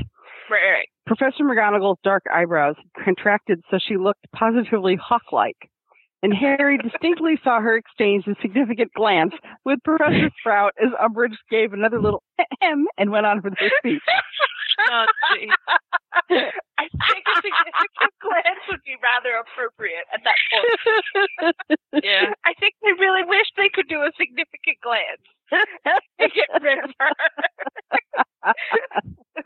Oh, dear. So, yeah, that was my thing.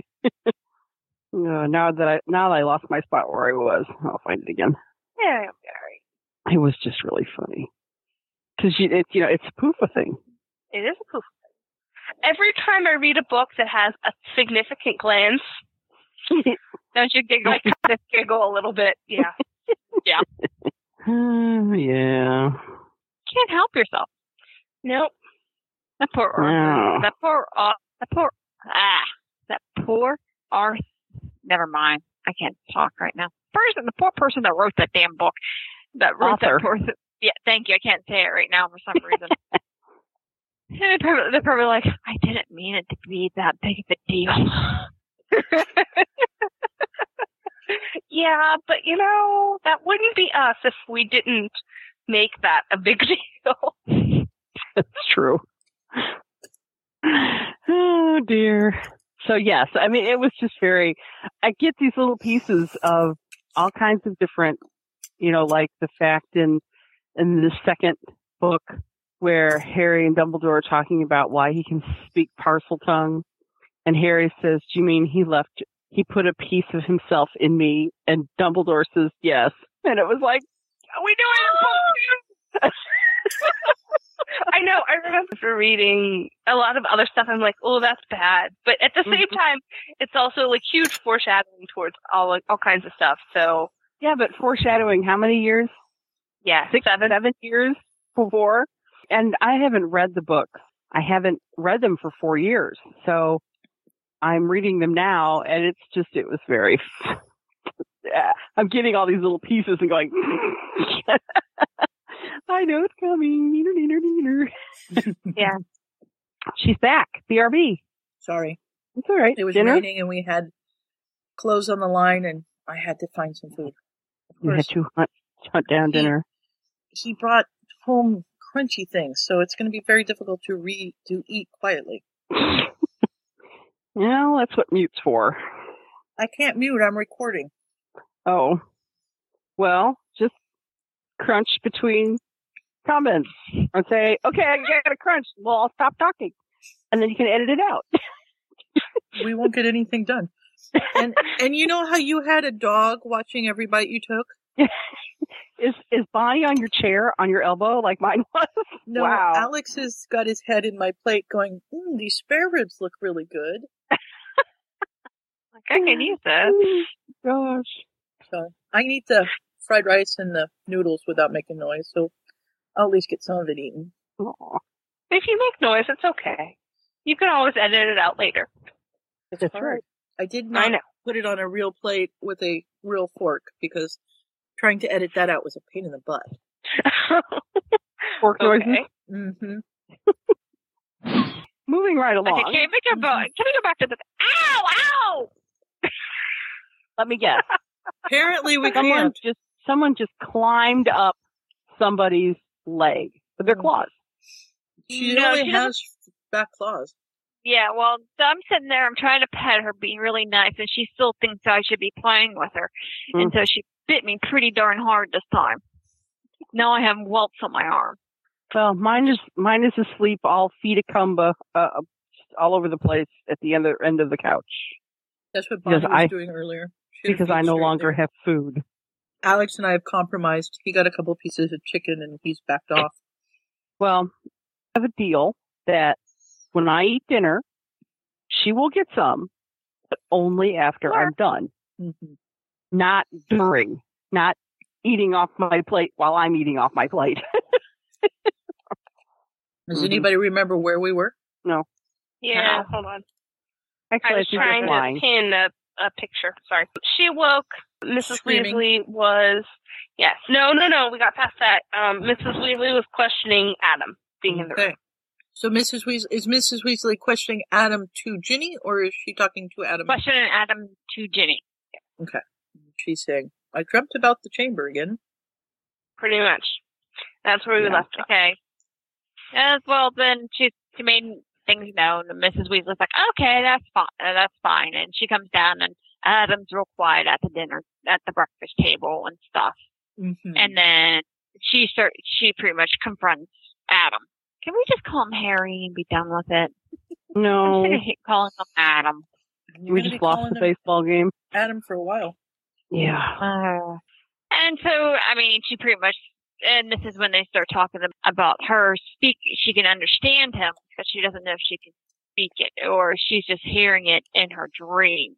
They're going to find out once they find a snake. Right. Next chapter, Adam and Ginny are playing Quidditch in the garden because Ron's over at Neville, so it's just the two of them. And they get spotted by Fred and George. And they're like, "Woo, you guys are good," kind of thing. Yeah, it is kind of fun. And Jenny says, "Yeah," and I mean it's just nice lightheartedness. And Jenny's like, "I really want to be a chaser," and they're like, "Oh, because they got who they got? Angelina and all those guys, all those other girls." Mm-hmm. But Katie, so they start playing Quidditch with them, have a good time. Oh yes, thank you. You're welcome. And so yeah, that's that chapter. Then it comes to Ginny's birthday. Yay! They talk about how Adam could possibly be a seeker. Yes. Right. We'll have to see. And then now you may do it now. Ginny's birthday. Yay!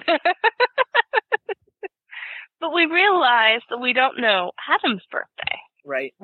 Boom, boom, boom. And he says that when he was younger, he kind of took a birthday that was the same day as his two friends. And so, Which happened to be July 10th. Right. So that's cool. I think it's kind of interesting that it's July, but we'll go from there. At least he's in the same month. Mm-hmm. Yeah. Yeah, but he's not in the same sign. Yeah, so he's not Leo. That would make him a Cancer, wouldn't it? Yes, it would. Mm-hmm. But it fits this Adam character, because being a Cancer, Well, he's yeah, very... Yeah. He's stuck in the shell? Yeah. Yeah. Hey! No. Trust me, I have cancers in my family. I know how they're stuck in the shell. I take offense. Yeah, but He's it's a Cancer. armored. But it's armored. Yeah, I know. It's armor.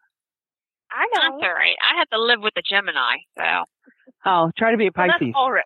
Mm-hmm. But, we're very moody people. Yeah. But is he still under the old sign or the new sign? When is Harry truly like a Leo, or I don't know. I don't know. I think Harry was born under the sign of martyr. That sounds about right. So there's a show in London. It's called Who Do You Think You Are? I think that's what it's called. And basically they take famous people and they kind of research their family history. Oh, they've done it here too. But go on. Yeah. Yeah, Phoebe, that's not her name. Lisa Kudrow. Yeah, is doing it. according to, wait, don't tell me. But Joe, they just did Joe's, and it's out on YouTube. And she was researching her great-grandfather? I can't remember now. Yeah, they found it was the wrong person. Right, but his birth date was July 31st. Oh, his was too? Uh-huh. So, these coincidences do actually happen in real life, so it's not that far off. Hmm. And if you all haven't seen it, it's a great show, but you'll cry. I've seen an episode of it. At least Joe's part of it. Haven't seen Joe's. Anyhow, it made me think of it. And I'll stop eating now. No, you're fine. Well, the Hogwarts letters come. Mm-hmm. Yeah. And Percy is head Adam still, yes. And Adam still doesn't have a name. Nope. Right. Poor Adam. Yeah. How come there's one with no name? That would be me. And here's where we meet the snake again. And Adam talks to the snake, and Jenny comes out. She was folding laundry. I hate folding laundry, by the way. Really, it is the worst sort of torture. No, I love folding laundry. I hate putting it away. Yeah, there you go. That's my problem.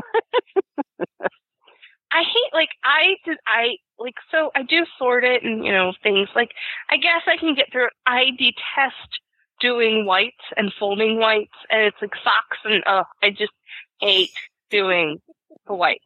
Hate it. Moving on. So yeah, we find Mr. Snake. You'll be lost if you don't do whites. You know that, right? Well, the things that are usually white, I tend to have in multicolors. So yeah. I can live without doing whites. Because mostly my whites are just socks. And a few white shirts that I really could care less about. Aw. Oh, boy. So we find Mr. Snake. Poor Mr. Snake. And so we talk to him, and Jenny kind of gets freaked out because she can understand it. Mm-hmm. But she can't speak it. Yeah. Harry can speak and understand, and, the snake really just doesn't care. They want to try, and they go in, and she says, the diary changed me. Whatever it did to me, I can now understand snakes. I can't forget about it because it changed me. Right. And she punched her pillow. And she feels dirty. And Adam then starts to feel kind of put out. Well, just because I can speak to snakes, does that make me dirty? She's like, no, you don't understand. And then she cries and kind of falls asleep, I think, and she doesn't come out until after her mom calls her for lunch, and she says, don't tell anybody. And he says, okay, I won't. And then a week goes by, and she has another nightmare. Mm. And it wasn't a nightmare; it was a daymare. A daymare. Yeah. That's good. I'm sorry. I was getting concerned because you're awake and you have a daymare. Mm-hmm. But so anyway, she.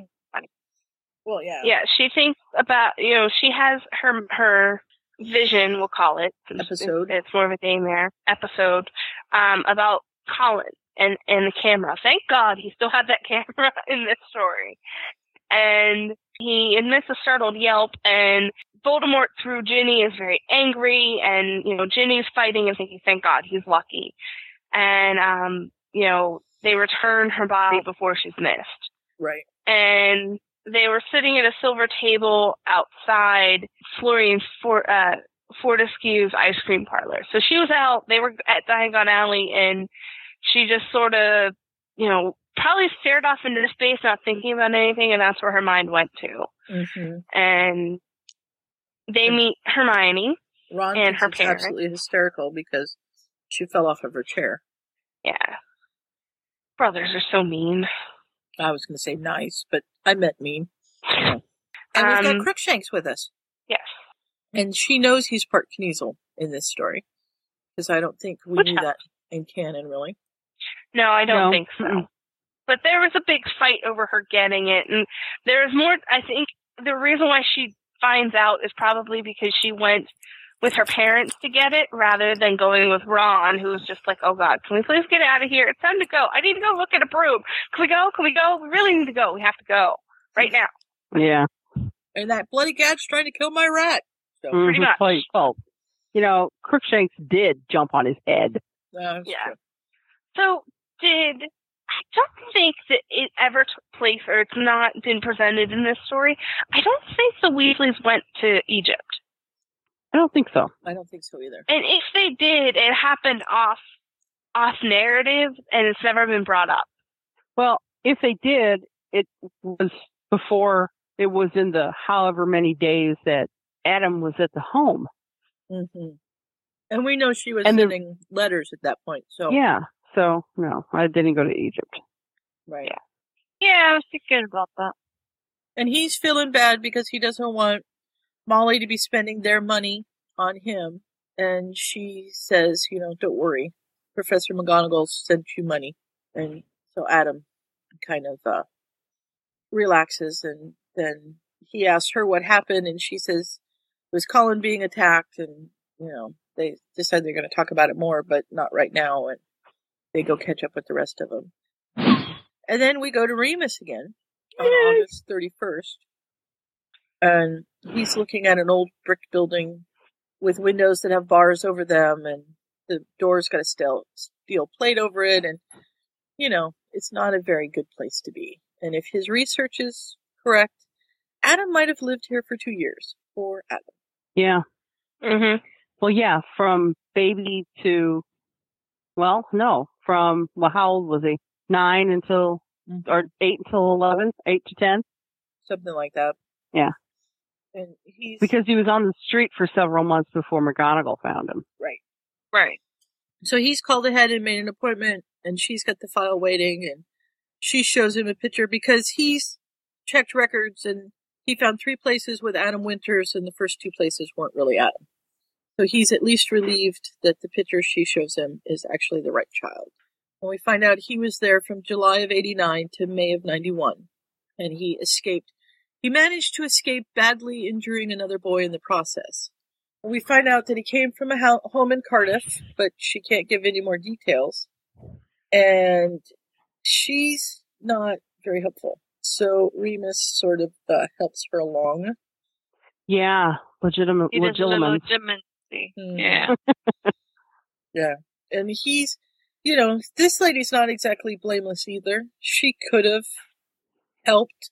She could have intervened, and she pretty much just, let it go. Yeah. You need to try harder to be their friends. You need to stop being alone. You need to have other friends so that you're not alone. And, just not helpful at all. No. Some people don't know how to make, in all honesty, some people just don't know how to make friends. Well, and it's like telling somebody who's getting picked on, you need to be friends with them. It's like, how the hell do you think that they can do that? Mm-hmm. You go try to be friends with them after they beat the crap out of you. Oh, yeah, I'm just going to be buddy-buddy with you.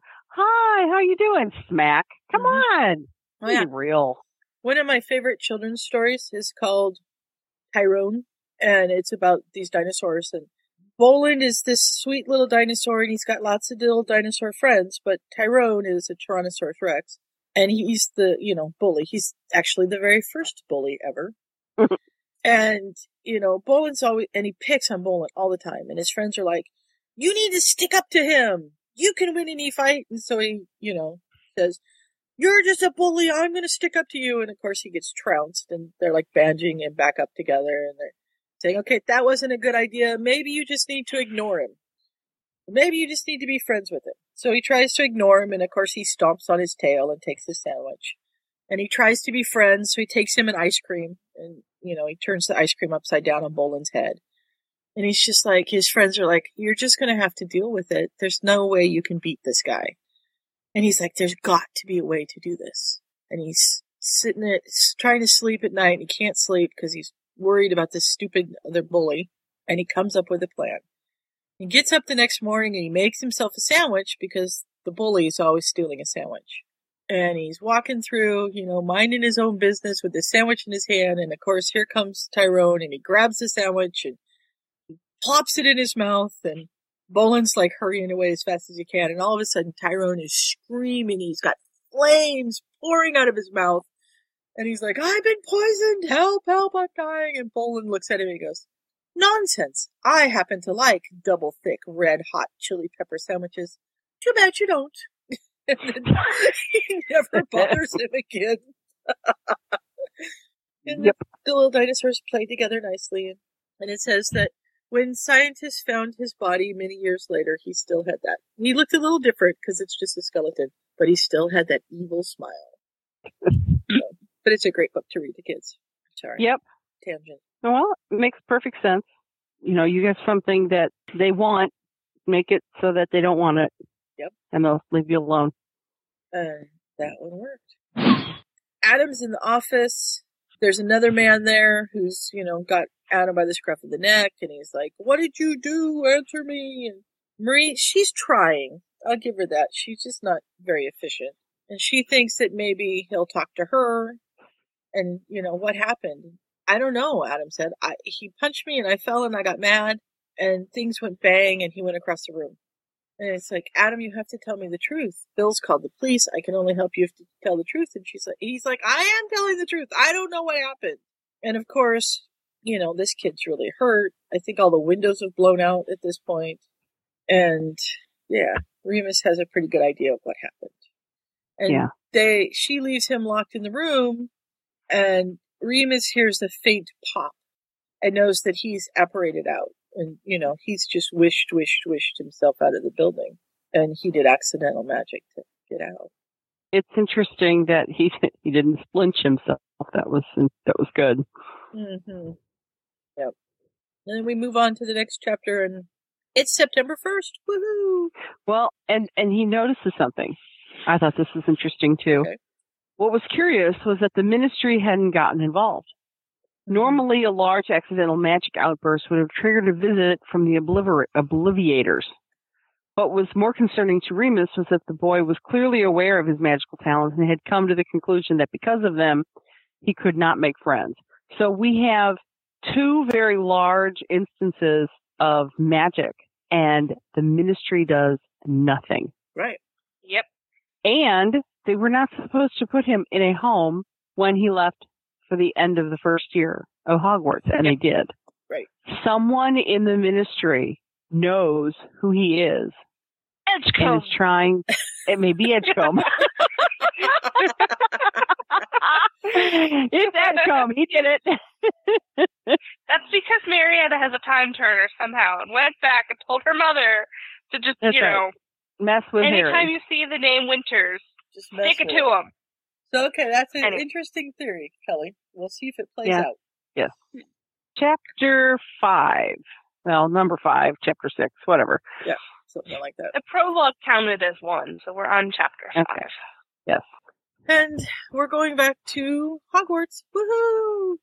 And it's like, totally different from last time. Last time he was there an hour early and he sat around on his own, and now he's just making it. Just barely because that's making the Weasley's way to do it. Yeah. The Weasley way. It's the Weasley way. They finally find I don't think that Hermione and Ron are going to be like that, because I think Hermione would have them there an hour early. But we'll see. Yeah. When they have their kids. Go on. They're hoping for a quiet year. Ginny wants to apologize to Hagrid because she got him sent to prison. He's like, Ginny, and she says, I know it wasn't me, but I still need to apologize. And the trolley witch comes by, but neither of them have any money. So they send her on the merry way, and they get to go in the carriages this time. And they mention how there's a whole bunch of them in there, and it somehow fits them all. Mm-hmm. And of course, just like magic. Yep. McGonagall apologizes because she didn't know and lets him know how angry she was. And he's like, "Oh, it was brilliant! I got to be with the Weasleys. It was perfect." So that was cool. And now we have a new woman at the table to replace Lockhart. Oh, I do like at the beginning, and we didn't mention this, that the first things out of Remus's mouth are, "You want me to teach Defense of the Dark Arts again, or for you, don't you?" He's like, "No, I have a different plan for you." Yeah. And Dumbledore comes to see Remus. And I think that was it kind of made me giggle a little bit. I'm kind of sad that he didn't, though. But he's out finding out information about Adam. So right. It's important. Oh, I know. He's sitting there watching the sorting, and he's just like, this is taking so long. I can't believe he's got 5 more years to sit through sortings. That's terrible. And as the Sorting Hat, that really hurts my feelings. No, it hurts Hat's feelings, Sue. I mean... Okay. I guess so. He can be long-winded. We don't tell him that. No. But it's the truth. I'm telling Hat. But you would. So. Hufflepuff. Yeah, so what, you Ravenclaw?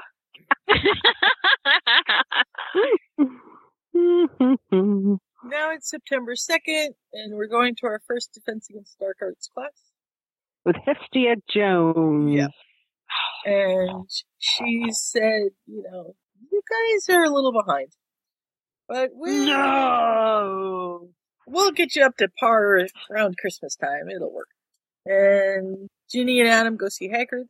And Ginny apologizes, and he says, well, we all knew. Professor Dumbledore told us what happened last year. Yeah, I would be too. Mm-hmm. And poor Hagrid's down in the dumps because his very first day as teacher, and already that Malfoy kid's gotten hurt. Did someone say Draco Malfoy? Dang, Malfoy. Some things still don't change.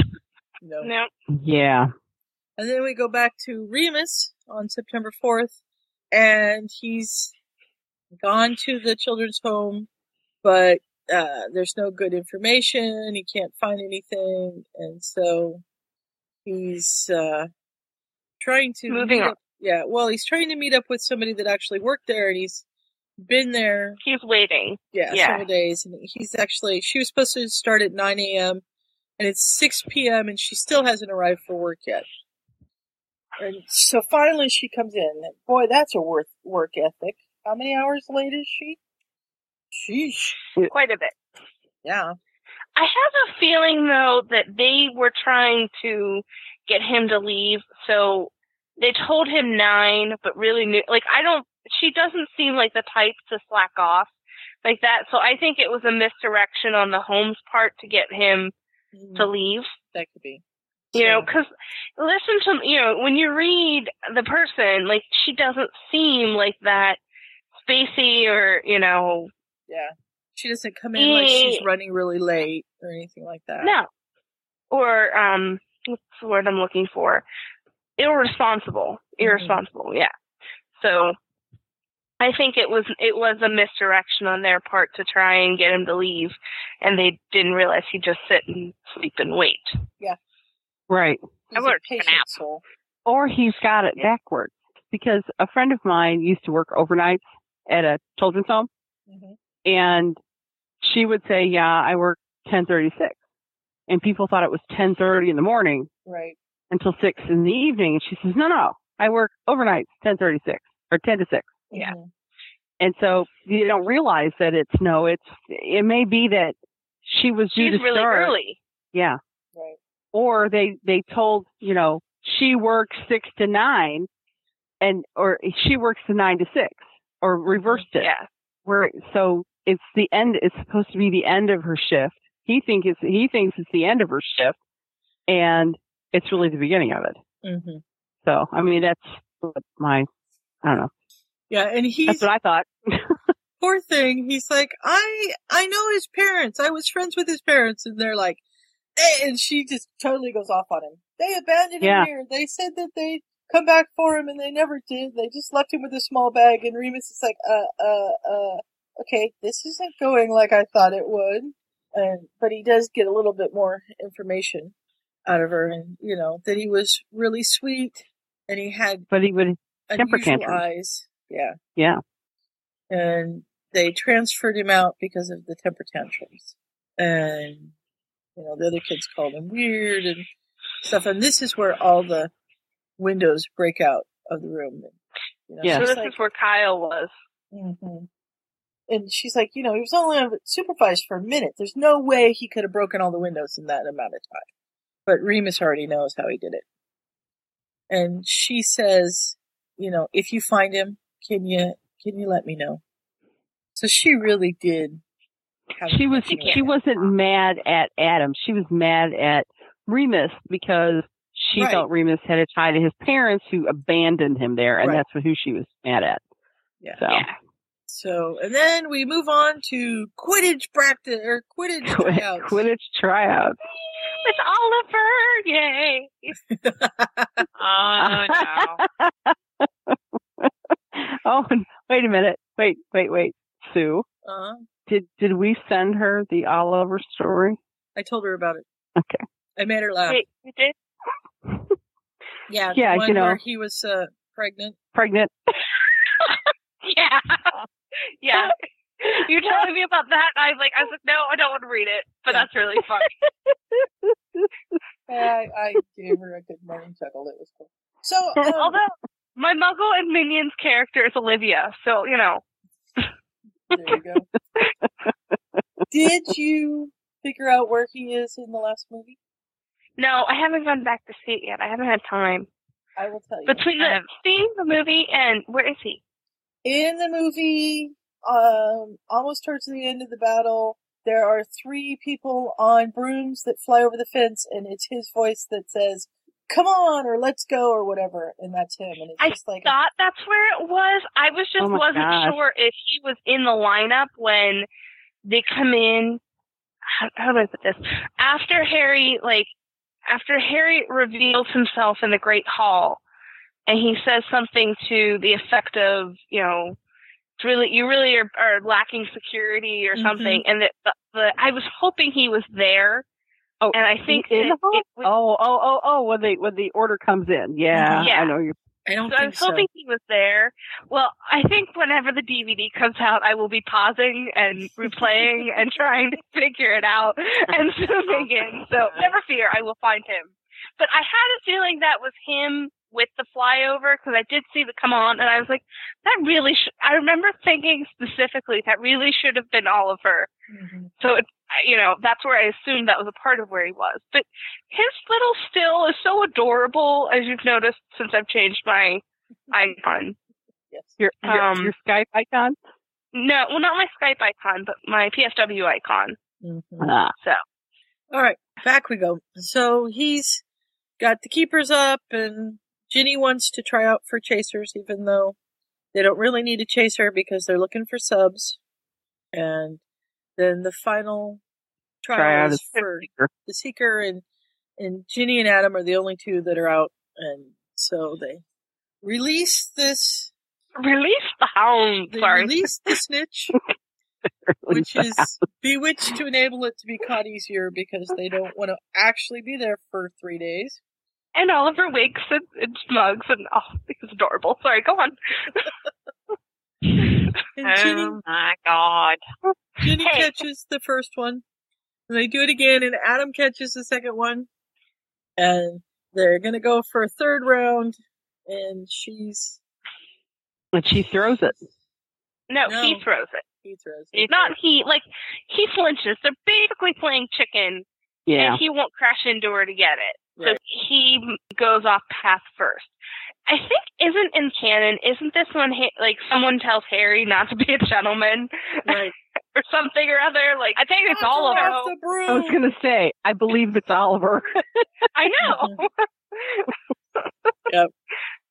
So Ginny gets Seeker. Adam's gonna be the substitute Seeker, and Ginny's gonna be a substitute chaser. Right. So, and there we go. And I think we're gonna say goodnight to Trisha. Yeah, I didn't get to pass this part anyhow, so... Good night, Trisha. Good night, Trisha. Good night, Trisha. We hate to see you go. Hey! Sorry. I got serenaded.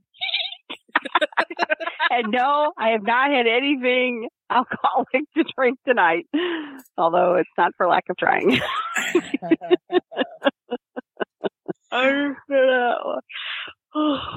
Okay, good night. Good night.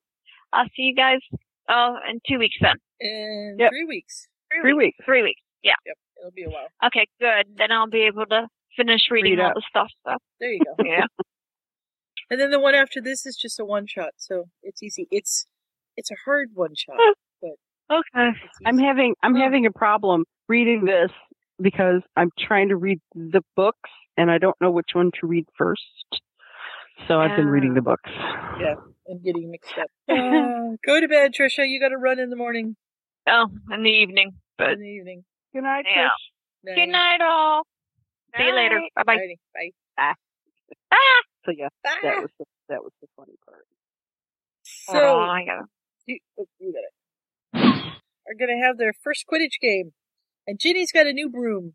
Well, new to her broom. Yay! Yay! And, it's the same. They're all ready to play Slytherin, and that bloody Draco Malfoy has pretended that he's more injured than he really is. So, Yep. they're going after Hufflepuff. So it's saying Hufflepuff, and it's raining again. Mm-hmm. You know, I don't remember the actual score from the game, but I don't remember Hufflepuff being up 50-0. So I don't know if it's just because it's different and the chaser, because Harry's not in the game, or if it just threw off the karma things. I just felt like the score was off from what we read. I didn't think that Hufflepuff had a lead. Gryffindor was ahead, and the reason that Hufflepuff won was because Harry got attacked by the Dementors. Right. What I was saying is that when you get halfway down, Ginny hears that Hufflepuff has a lead of 50-0. Yeah. And I can't imagine that being an accurate score with Oliver in goal. And I don't mean that because I am Oliver's gal, but I mean that's a Chaser's issue too. Mm-hmm. Yeah. That's a Chaser's really issue funny. too. Yeah. That Fred and George in previous chapters said, oh, well, our chasers are really awesome. You probably won't make the team if you want to be a chaser, kind of a thing. So. Yeah. Right. Anyway, it's raining really bad, and Ginny finally finds the snitch, and she faints a couple times beforehand to throw Cedric off, and she catches it. Mm-hmm. Which is different from canon too, because they lost to Hufflepuff. Right. Right. And the ultimate score ended up being 170-70, which means they only had 20 points to Hufflepuff 70. Right. Right. So there was a big chaser issue and a keeper issue going on in this match. Poor Oliver. He probably still, was drowning himself in the showers after. Of course he was. And then we find out that the Weasleys had come to see Ginny's first game, and they were all excited. And Molly says, we find out that Bill and Charlie are coming for Christmas, and Adam's starting to feel a little bad, and Mr. Weasley says, you do know you're expected to join us for Christmas, right? And Adam's like, me? I don't want to be a burden. And no, you're coming. Okay! And then he's happy again. Then we're leaving on my mother's birthday to go to Hogsmeade and home to the Burrow for Christmas. Mm-hmm. And they hear Neville exclaiming that it's not fair, and they want to know what's not fair, and we find out that Buckbeak's gonna get executed because of Bloody Malfoy. I'm just gonna call him that. I kind of like it. Bloody Malfoy. Bloody Malfoy. Draco Malfoy. What is it from a Harry Potter musical? Draco Malfoy. Did someone say Draco Malfoy? Yeah, he's an effing elf. Oh, sorry. I just edited points. It's getting ready to go out this week, and Kelly hasn't seen a Harry Potter sequel yet, and Ryu and I have, and we're just going on, and she's like, stop putting that in my brain, because we're talking about how Narcissa made it with Dobby. And that's how they got Draco. I've only seen half of the Harry Potter sequel. I need to. I haven't had time to watch it, so. Spoilers. Sorry. It's all right. Well, it's not very well. It's my own fault for not seeing it before now. So really, I don't consider a spoiler if it's already out and in existence. That's just your fault. Yeah. It's a spoiler if the material isn't out and you're telling me, or if it's within the first week of it being out and you're telling me. Then it's a spoiler. After that week, the grace period is over, and therefore you can spoil away, and I don't feel like I should be mad at you, because that's my own damn fault. Okay. So, those are my rules on spoilers. Sorry, I'm looking for something. Hold on. Sorry. And I'm almost there. Okay. There's a comment in order. I'm stuck on the Sorting Hat song. Here we go. He is long-winded. Yeah, I know. Well, this one is the one where, the houses need to stay together kind of things. Yeah. And it's in italics, and apparently the reader's not liking that very much. It's Mike. Doesn't read italics. Yeah. We've just named your text reader for you. Mike, no. No. No, no. Bad. When they're in the train, and that Draco and Pansy are prefects. Right. And, they had to, Harry and Ginny and Neville just got splatted with stink sap.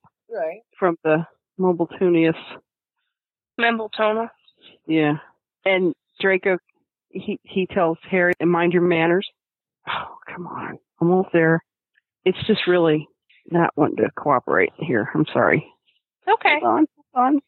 Heather doesn't need to go to work in the morning. It's okay. Hey, well, I don't need to go to work in the morning. I'm getting something accomplished. Either. You're knitting? Yeah.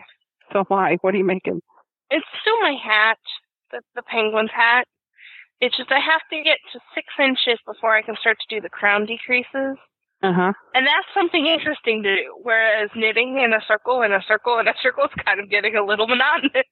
I'm knitting in a circle, except I'm increasing in a circle, in a circle, in a circle. This is just so classic. I love this line. He says, manners, Potter. I'll have to give you a detention, drawled Malfoy, whose sleek blonde hair and pointed chin were just like his father's. You see, I, unlike you, have been made a prefect, which means that I, unlike you, have the power to hand out punishments. Yeah, said Harry, but you, unlike me, are a git. So get out of here and leave us alone.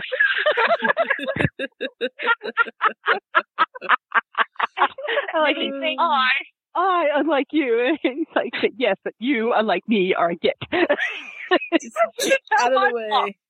No, I can hear him saying it. It's just so funny. I feel like of anything that was misrepresented was Harry's humor throughout the series. Just those lines and that sarcasm was there the whole time in the books. That it wasn't there because it wasn't in the writing. Yeah.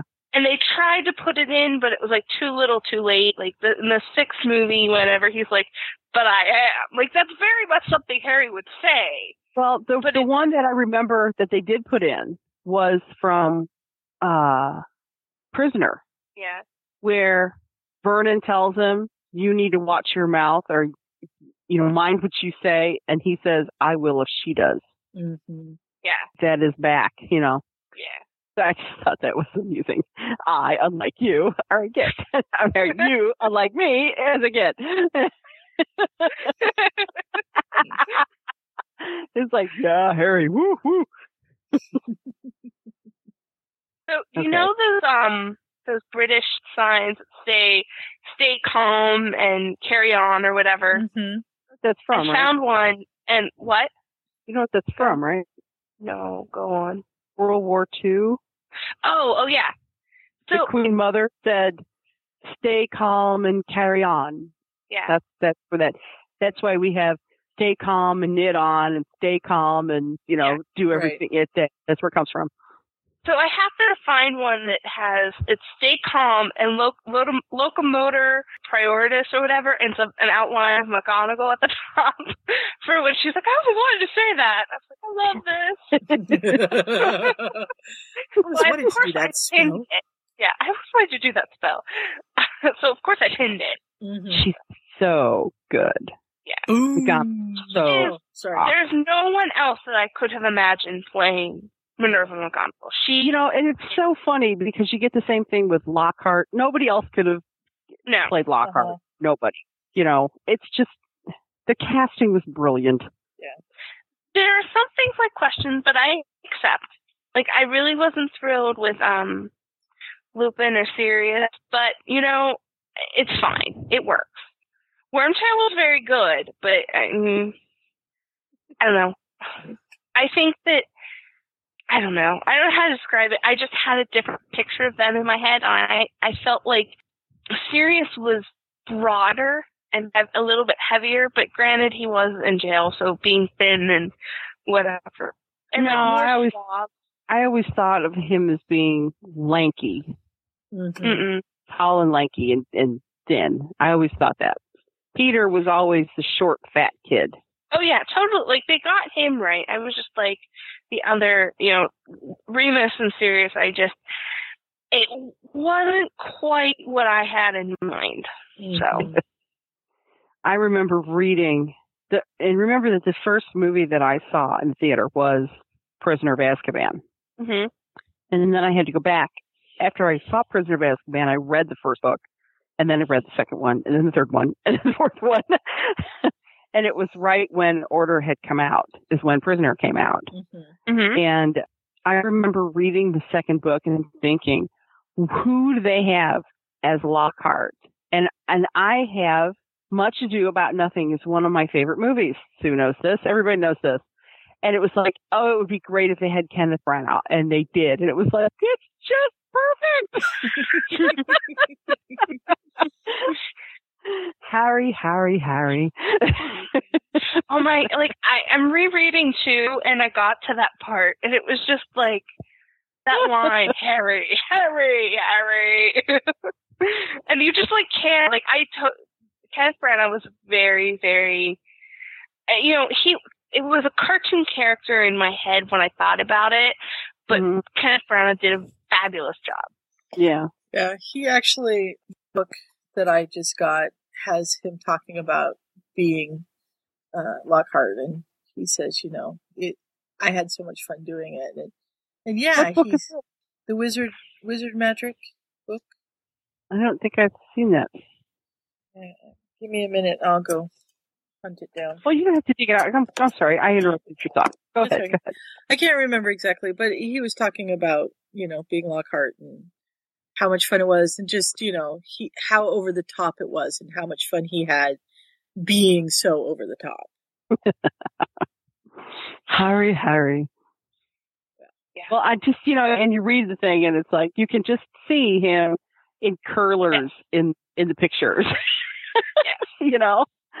They're very literal with that book, and I really did like that movie. Yeah. We're way off course. Adam gets invited to Christmas. Right, sorry. And he's all nervous. I'm sorry. It's 10 to 12, so we're trying to speed this thing along. And they find out about the class, and they're holding a hearing in April, and Buckbeak's going to be executed. And, of course, Ron said, we're looking to see if there's any legal information that can help with the hearing. We? Yes, we are. I think, Ronald, that you will find that it's been me doing all the work while you play chess and waste time. So poor Hermione is stressed from too much work. Hermione brings it on herself. She doesn't. She does. And then Neville says, I love the line. Classes. Yeah. I was wondering about this, so I went to the library. And Neville says she's dashing around all day like a house elf. So this is like the first mention of a house elf, because we didn't have the introduction of Dobby. No. Which means that poor Dobby is still a slave of the Malfoys. Yes. But we caught a glimpse of Dobby whenever Malfoy came in after Dumbledore was reinstated. So he was there. We just aren't, as the reader, aren't supposed to know about it yet, but we know the series, so we can read into things. And they're looking at Ginny. It's like, what are you looking at me for? It's like, well, you're a girl. Can you go talk to her? Why do I get landed with these things?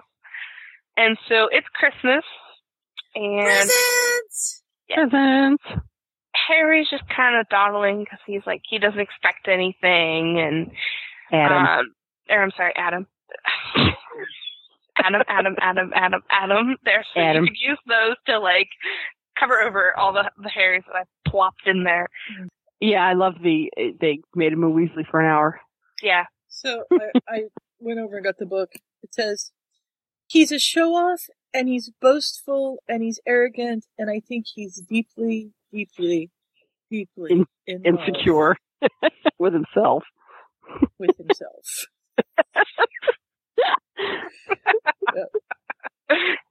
And then he says, he began his characterization by what he found in the book. He's wonderfully well described and created by J.K. Rowling. I wish I could tell you that it's because he's very insecure. In fact, he's not. He's just a narcissist, and he loves himself. This is the abiding love affair of his life. He's also wonderfully cowardly and unreliable and totally out for number one, ruthlessly ambitious, and would do anything to further his career, his aims. Desperate to be loved. These are all qualities. And it was a good fun to play. So he was the Slytherin. Yeah, be interesting to find out where he goes. He was in the house that has lilac as the color, because it's his favorite. Would that be the House of Awesome? Would that be a House of Beauxbatons? Yeah, it might be Beauxbatons. That sounds about right. Although I'm now picturing him fluttering around in a little blue outfit with a hat. Party. Butterfly. Yes, and the bird. Oh, dear. Okay, so Harry gets to be a Weasley for an hour, and he gets a present. Adam gets to be a Weasley for an hour, and he gets to open a present. And he gets a Weasley sweater. And it's gray, because it matches his eyes. With a big A on it. But I couldn't figure out what color the A was. I'm assuming it's red. Probably. So, and Mama almost never makes those for anyone but the kids, so it was very special. Right. Special. And then he gets a book from Ginny, and more school materials from Professor McGonagall, and chocolate from Ron, because Ron always gives chocolate or some other food. Of course. And he feels bad because all he had was a homemade card for Mr. and Mrs. Weasley. But that's okay. That's all they... And the elder Weasley brothers come home for Christmas. And they're like, who's this? This is a friend. And they all Ginny. trip out to play a little Quidditch. I think a general, story that involves the Harry Potter saga has to involve Charlie taking on a character for Seeker. I think I've read that over and over and over again. Charlie Natal or Charlie playing Seeker against the other half of the kids there. Yeah. He was one of the best Seekers in Gryffindor, so yeah, I can see that. But he always gets his butt kicked. Yeah, he does. Which is really funny. So Bill takes charge. He's going to be the referee. Ginny says she doesn't want to be the Seeker. She wants to be a chaser because that's really what she wants to do. So we've got Ginny, Ron, and Adam on one side, and Charlie and the twins on the other and side. Bill's referee. Yeah. And Percy couldn't be bothered. No. Well, Percy is a stick in the mud. Stick up the butt, but whatever. I was trying to be nice. Anyway. And Adam sees the snitch and he goes after it and he wins. Charlie didn't even have a chance. And I love, there's a line in here that says that Ron's okay with Ginny playing because she made the team. So she's finally allowed to play because she's on the Quidditch team. And then they head back to school and they run into Hermione and they want to know how her Christmas was. And she's like, oh, it was great. I got lots of work done and I looked into Buckbeak's trial and I did this and I did. And they're like, did you have Christmas at all? Do you ever relax? You know how to do this. So, and she's got all kinds of notes on Buckbeak. So I think that they're gonna get it figured out. And so we jump back to Remus and he's found another place he can go because the last place was pretty much a dead end. And I love that he shows up at this children's home and the door's opened by a teenage boy and he's, You didn't hear it. She was going. And I went, shh, and she woke up. Aww. So cute. Okay. So, Remus. Yep. And the teenage boy's not supposed to be answering the door, so he's bolted now. And Remus shows a photograph of Adam, and the lady's like, I don't know, but I'll go find his file. And when she's off doing that, these teenage boy and who's probably his sister come in, and they know Adam. And so they say, he was our friend. We were together in another home before we came here. And this family came and they wanted to take him home. Adam didn't really want to go, but they made him. And Remus wants to know what he was like. And, you know, he was odd, but he was funny, and he was always able to find things that we lost. And she's, you know... Hufflepuffs are good finders, sorry. Hufflepuffs are particularly good finders. So are You've used that clip far too much. I know. So, and then the lady comes back and kind of glares at the kids because they're not supposed to be in there. And he's able to get, I think he gets the address of the house of the people that take him. And as they're leaving, the teenagers call from the window and says, "Tell Adam we still think about him. We're Luke and Laura." Okay. Oh, God. Luke and Laura. Sorry. Isn't that from, like, General Hospital or something? Yes. It's from General Hospital. Well, actually, I read it at first as, like, Luke and Leia. I was like, really? They didn't just do that, but... No, they did it funnier. Luke and Laura. We find out that he was admitted to the children's home November 20th of 1981. He was previously in the care of the Musgrove Park Hospital. Ooh. And he was transferred to where he was when St. Mary's closed. So, it's been a good day. He's got leads, and he's going to go find the Jones family, and he's going to go find the hospital, and see if he can find out where Adam was, or more about Adam. Right. So moving right along. Mm-hmm. He's outside the Joneses' house. He is. Your dollar And king.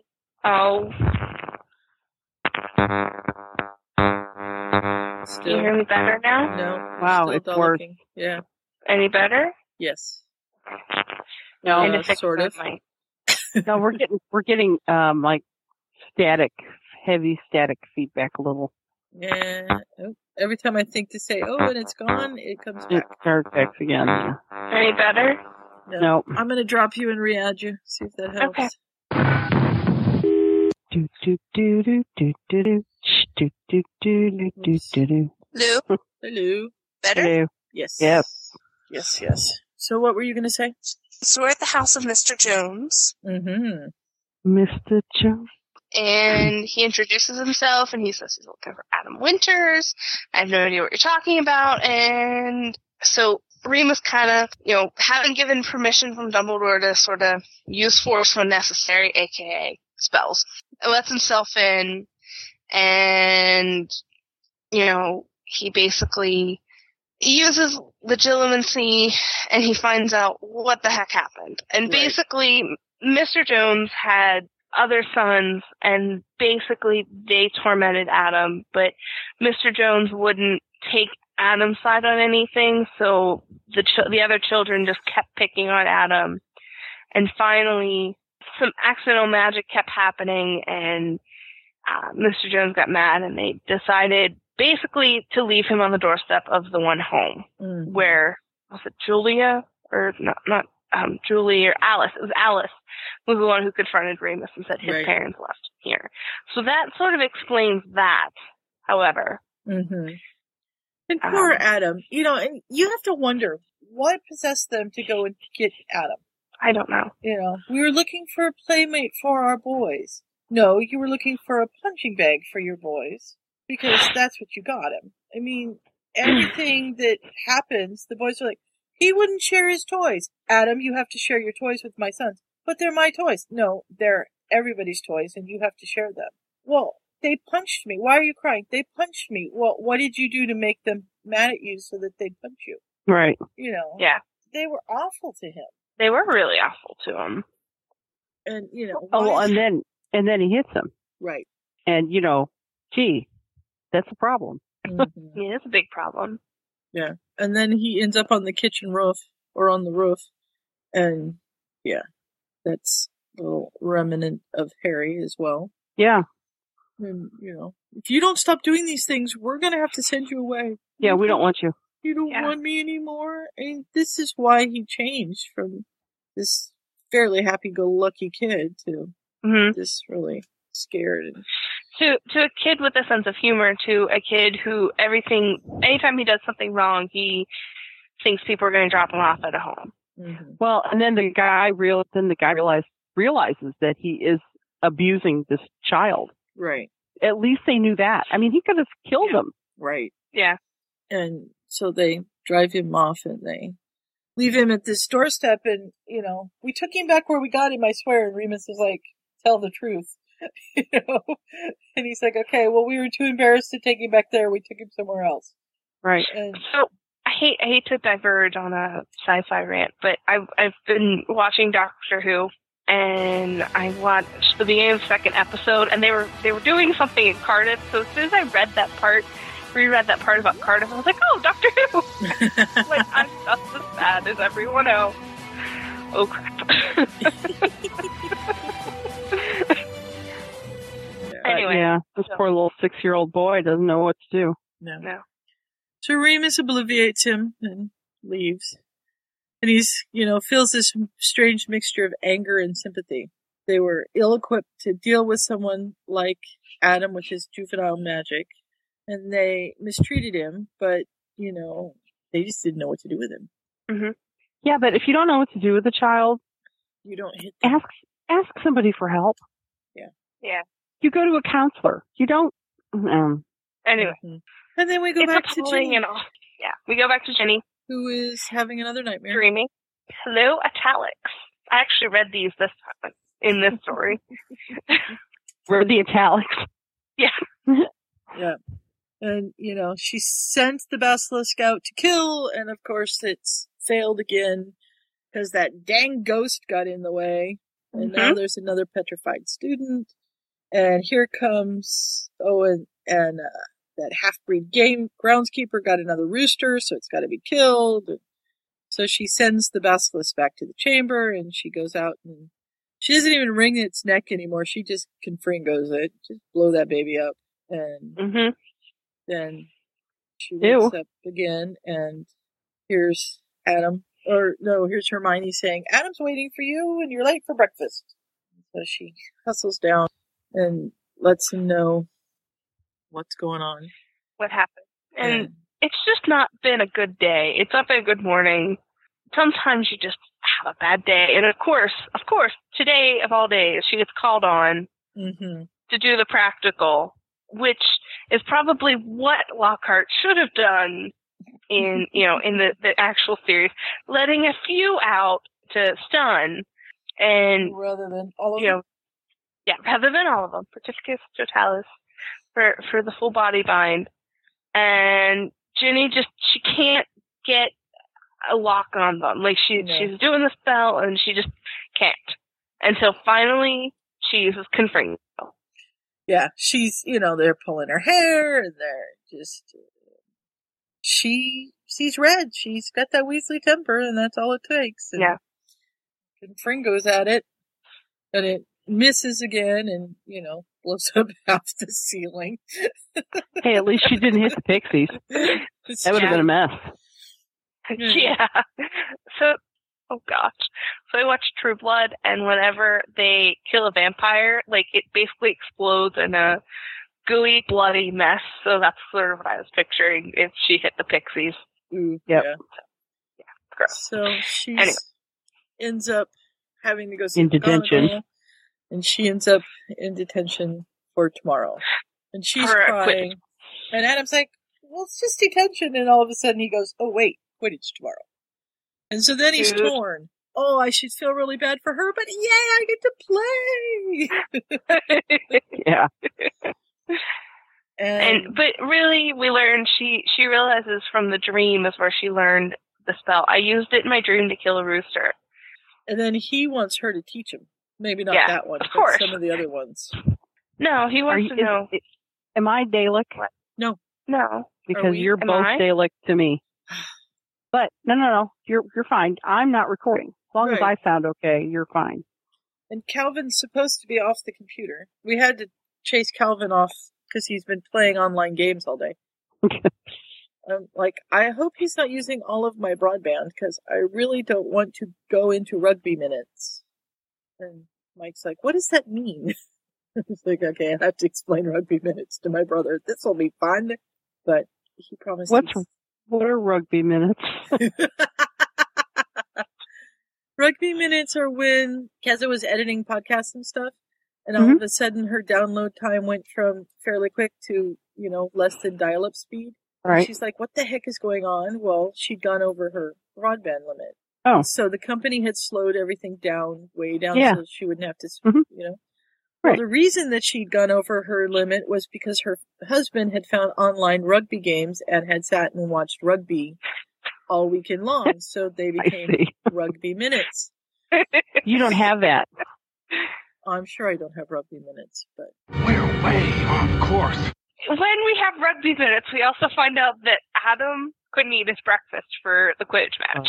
oh no. I'm so sorry. Yeah, he couldn't eat All his right, I breakfast. just want to go to bed. But he's using Ginny's broom. Yes. Yes. And he does it. Yay! I'm surprised that Oliver didn't give him the standard lecture. Don't die.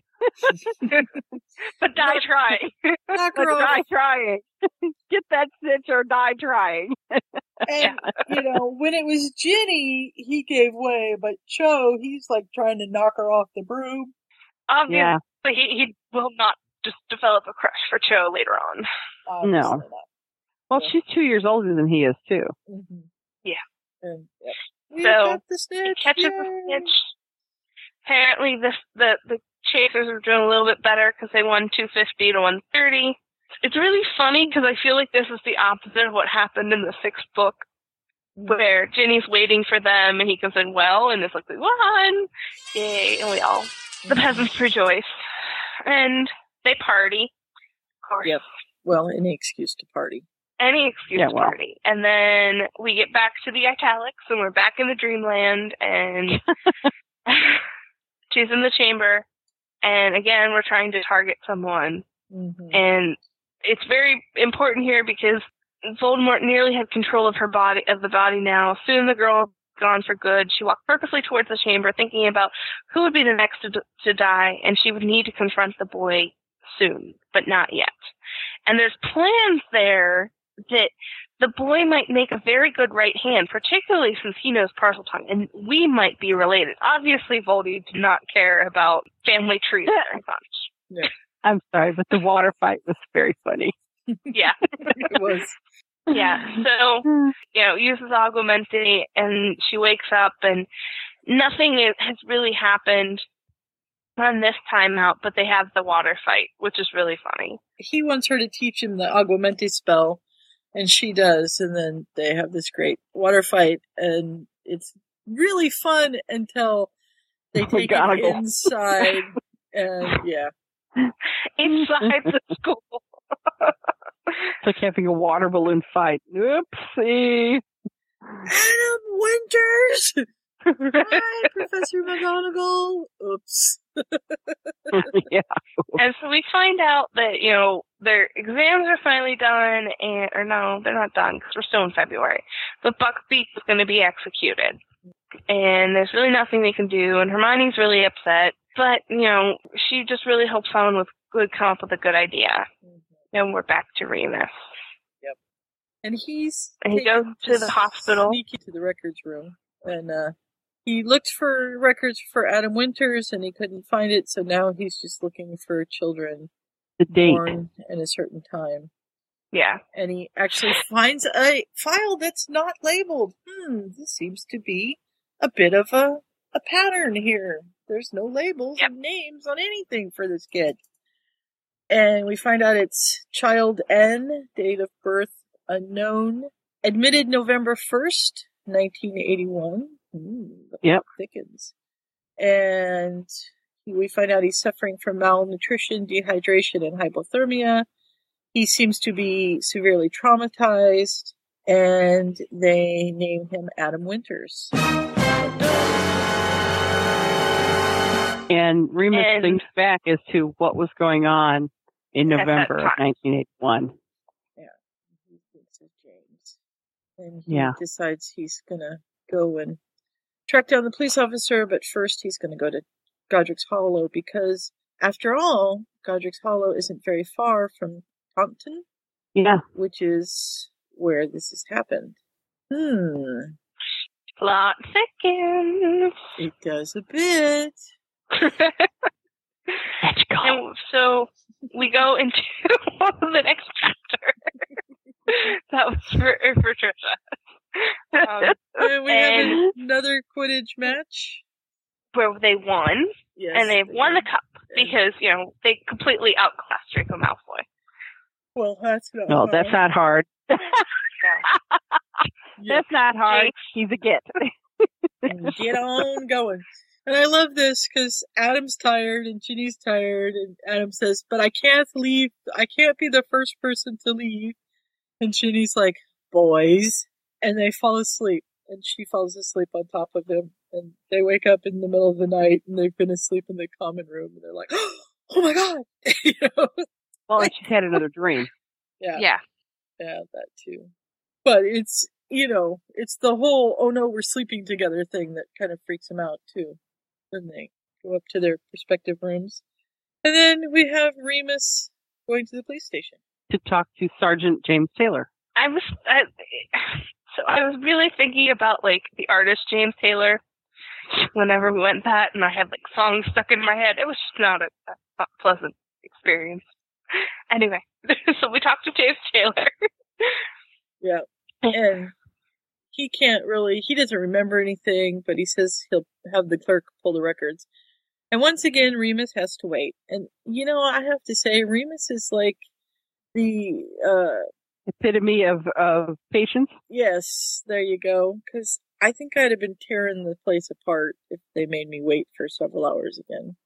But this child was found in Milverton, and he freezes. Mr. Lupin? And he says, can you tell me who found him? And she says, I can't. And he confunduses her and finds out that Lindsay Thomas from Milverton was the one that found the baby. And now it's June 9th, and we're having our exams, and we're back to Adam. And, of course, it's Snape. And he's like, put down your quills, stand up, and leave the room in an orderly fashion. Oh, yeah, because I'm sure he experienced far too much of people trying to run out of there as quickly as possible. Mm-hmm. Yep. And they're talking about the exam, and they look in, there's Ron and Hermione and Neville, and they're heading out. And, Ron's like, it's today. They're going to execute him today. And Adam's like, okay, what can we do? And, Ron's like, we're going to go stop. But Ginny's like, we're coming. And Ron's like, no, it's going to be dangerous. Mom will kill me if you do this dangerous thing. And Ginny's all ready to start arguing. And I'm so amused by, we have to keep you safe, but you're taking potions with Snape. I mean, there's that. Where's the contradiction? In plain sight? Thank you very much. Okay. Yeah, Adam's like, okay, we'll go back to the castle then. And Ginny's like, what are you doing? And he's like, just smile, and once they go, we'll follow them. She's like, oh, good idea.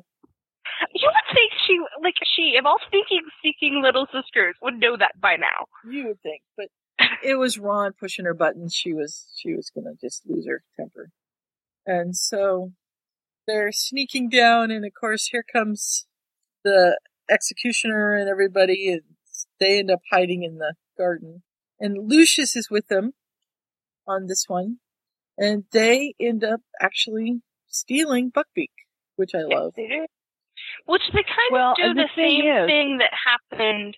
But the thing is that if we're thinking about what is actually going on here at this point, at no point during the year would Adam have had to learn the Patronus charm. Right. Which means the Dementors are not at Hogwarts. Nope. Nope. They're not. They're not. Because so why did Sirius hasn't escaped. Mm-hmm. Yeah. So we have to get rid of Buckbeak a different way. And we haven't, have we seen Scabbers? Does Ron have Scabbers? Yeah, but we don't see him. Every time Scabbers sees Adam, he scurries away or hides or something like that. Yeah. Okay. So he does react to him.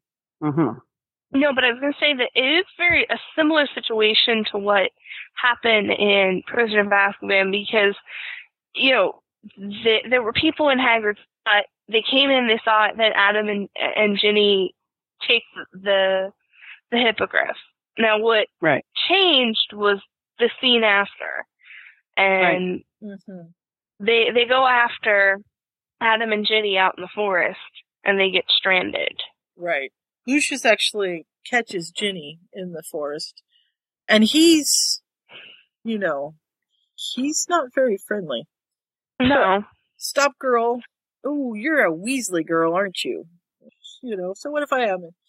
You're up to trouble. And she's like, I'm just going for a walk. And he's going to take her and, we'll find out what you're up to. We're just going to take you and torture you until we figure it out. Well, And he said you were responsible for the attacks. right. How the hell would have he known that? Uh-huh. Yeah. There's some warning signs, and they scurry away, but they get farther and farther into the forest. Well, And the it's- first Oh, they Adam can comes to her Fringo. and- well, In parcel tongue, Yeah, and Malfoy freaks out. yeah. And she understands him. But it sounds like she's talking to him too. in Yeah, parcel it sounded like she did talk to him. It was a little bit of a disconnect there, but it might have just been heat of the moment. She could do it, but really in passing everyday garden stakes, she can't. Right. Right. So they confringo and impact a tree, and yeah, they take off. And they run into the forest, and pretty soon they don't have a clue where they are. They're lost. They're very lost. And so they hollow out a little place and decide to cuddle together and conserve as much body heat as possible and go to sleep because they can't see where they're going in the dark. And we jump to Remus. And Remus has found the woman who Found Adam found as a baby. Adam as a baby. Mm-hmm. And he's telling her, do you know anything about this child? And she says, I was out for my jog and I found him and I picked him up and he was cold and I went called an ambulance and police came and she takes him to the park. Well, Or she tells him where the park is. Mm-hmm. And he goes to the park and it's down the street from the Potter's house. No, it's down the street from where Sirius and Peter had their big fight. Well, and it was on the street. Oh, yeah, you're right. I'm sorry. Yeah, you're right. And she says, he was wrapped in this blanket, and when the ambulance and the police left, I still had the blanket, and I didn't know what to do with it.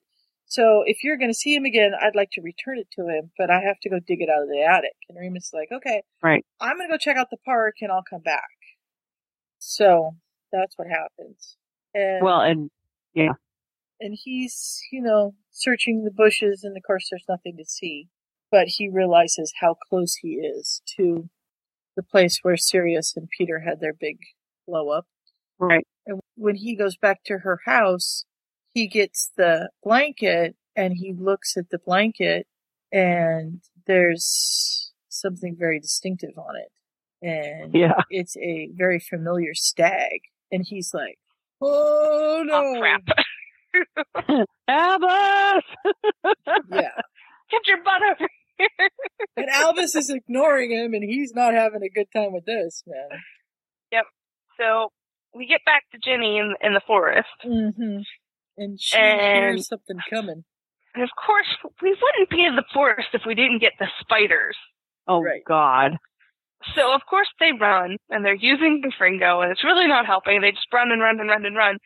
And finally, they keep saying die. They really have a one-track mind. And she falls. Yeah. And hurts her foot, her leg. And we come, and luckily, Friends was there. Yay. And he's like, well, they scare off easily, and luckily for you, your chase led them to the very edge of the territory. If they knew I was alone, it would not be so easy. And he lets Ginny ride on his back. Yep. Because and there are people searching in the forest. Yeah. Because she's injured. And you'll notice, I love this, where he says, what are your names? And he says, I'm Adam Winters, and I'm Ginny Weasley. And Ginny sees, and he looks up. Mm-hmm. He's reading the stars. Yeah. It's like, Mars is very bright tonight. He says, you should stay together. Yeah. And Adam's like, why would I leave her now? But he doesn't get it. It's, prophecy-ish. So, and Dumbledore's found them. Yay! And the peasants rejoice. we go to the hospital wing. Woo! They're always in the hospital wing. Mm-hmm. And we'll discuss the events. So he's like, Adam's so fed up of the hospital wing. And Adam pumps, I love her. That you shouldn't do things to land yourself in here. I love I have a complaint that you attacked Lucius Malfoy. Is this true? She says, no, he attacked me, took my wand. I did think it was unusual for someone who was so brutally attacked to have their opponent's wand. And she says, it was him. He's the one that put the diary. He's the one that gave you the diary. And Dumbledore's like, well, how do you think that works? And she's thought about it, and she's like, wait a minute. My cauldron got knocked over, and then the diary was in it. And so he must have done it. Yeah. And she's screaming at this point. Dumbledore's like, calm down. I'll investigate, but it's going to be really hard to pin anything on him. They want to know why he was in the forest, yeah. And that the hippogriff mysteriously vanished. Those hippogriffs. What hippogriff? I have no idea what you're talking about. Mm-hmm. Hippogriff? What hippogriff? What hippogriff? There was a hippogriff? And we have Ron and Hermione and Neville that are going, good job, how did you do that? Now it's like, well, we weren't going to just let him die. Yeah. You nearly got my sister killed. Yeah, well. And then we've got Ron. Errol arriving. Dear Adam, I just wanted to let you know that Mr. Weasley has talked to the ministry and you are coming to our house this summer. Woohoo! Yay! Peasants really rejoicing right now. P.S. We will be having words about you and Ginny going exploring. Just glad it wasn't a howler. Yep. And they talk about what classes they're going to take in third year. And they sort of decide, Adam decides basically based on what Ginny decides, which is care of magical creatures and arithmancy. So clearly Ancient Ruins isn't their fantasy at all. And Ron says, well, and then it's easy, but yeah, you don't learn anything. And then Ron talks about, well, at least you're only taking 2. Yeah. Hermione took them all. Yeah. And they go talk to They make fun of him, and they think Ron has a crush on Hermione. Mm-hmm. No, really? What made you think that? And I don't know. We have Remus, who's a little annoyed at Mr. Dumbledore, furious even, because he's not answering his flu. And finally, because he's been out searching the forest, but, Remus doesn't know that. And no. Adam's missing, just the whole thing. Yeah. And so we find out about the blanket. And he, Albus asks if he said anything to anyone, and he says the blanket's Harry's. I'm sure of it. So I'm wondering, how did Adam end up with it? I can only think of one possible explanation. That just seems, I think your suspicions are correct, but it can't be true. He doesn't look anything like him. Well, yeah, Adam is Harry. Yeah. But I've conducted blood tests. Good. I love this trick that Albus has played on him. Remus, before we continue, I need you to give me your word that you will not tell another soul what you have found out or what we're about to discuss. And Remus is like, yeah, no problem, because he's not thinking. Because part of that soul, or, part of that pact is now he can't tell Adam that he's Harry. Right. Yeah. He's not going to be a happy camper. No, but, we gotta get angry, upset Harry at some point. So, so we find out that Adam is Harry. That his blood test came back, and that's why he sort of sent Remus on this errand. And Albus says, we're not telling him. Not yet. Because as long as he doesn't know who he is and nobody else knows who he is, he's safe. So, Sirius did something to hide Harry, and he hid him too well. Mm-hmm. Well, that's what we're led to believe. Right. At this point. That's what Dumbledore thinks. Remus or says. And Dumbledore thinks, yes. Yep. And Albus wants to know, they found him, Adam, Harry, November the 1st at 7 p.m. And we know that Sirius killed Peter about 2 p.m. So he was out there for at least 5 hours. Right. No wonder he was dehydrated and hypothermic and all of that. Right. Yep. And So Remus starts telling him the story of what happened. And that's it. Yep. So That is the end of Connections. those Dun, dun, Dun, dun. dun. those of you who thought that Harry might actually be Adam or Adam might actually be Harry, seems that you were Well. correct. But that still doesn't explain why he doesn't look like Harry. Doesn't explain why nobody can send him owls and he can do magic. What a cool thing. You know, he doesn't have the trace on him. Or he does, but he Nope. doesn't. Well, he because does, but it's They can't trace him with a moot point, yeah. Yeah. Well, that might come in handy later. And, Mm-hmm. you know, so there's still some questions that we need to find out because he doesn't look like Harry. He doesn't, there's a few things. It'll be interesting to see where we go from here. Yep. So, we bring you next week on, when the next podcast is released. We're doing Harry Potter Revelation, which is the next portion of the Bear series. Yes. And then we're going to stop. And if you enjoy these, you'll have to keep reading. That's right. And they're actually still a work in progress. They are. The one that he's working on right now is the 6th one, book 6. Mm-hmm. We have Connections.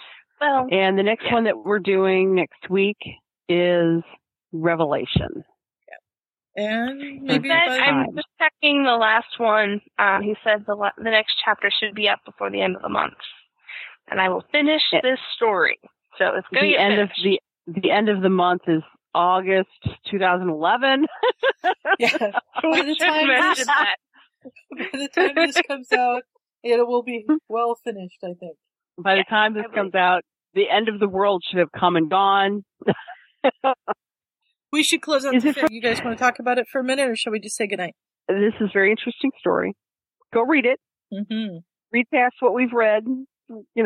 Read past what we are going to read. It's very good. I mean, as an alternate reality fic, I think I'm enjoying it. Yeah.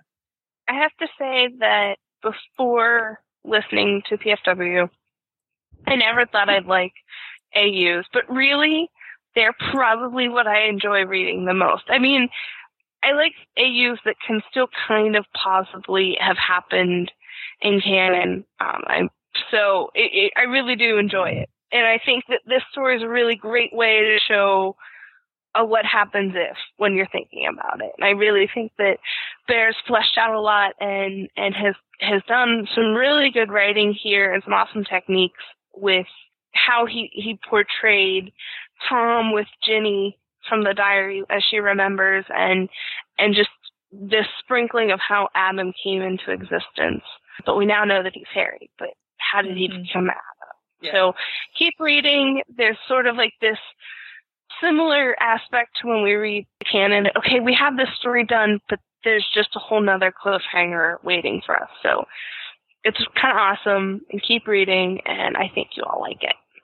Yes, I agree. It's really going to be an amazing journey, and I think that it's going to be really fun to see how we get there. Yep. So, and next time we'll have a guy here. We're kind of testosterone. What's the word I'm looking for? Lacking? No. I don't remember the word. We're all estrogeny? No, we're testosterone deprived tonight. There we go. Oh. So, well, good night, Heather. Thank you. Good night, Sue. Good night, Kelly. Up so late. And yeah, we'll talk to you in a couple of weeks. Yes. Good night, everybody. Good night. Bye. Bye. So hold on to the wonder that those books brought to our lives. Keep each other safe. Keep faith. Good night.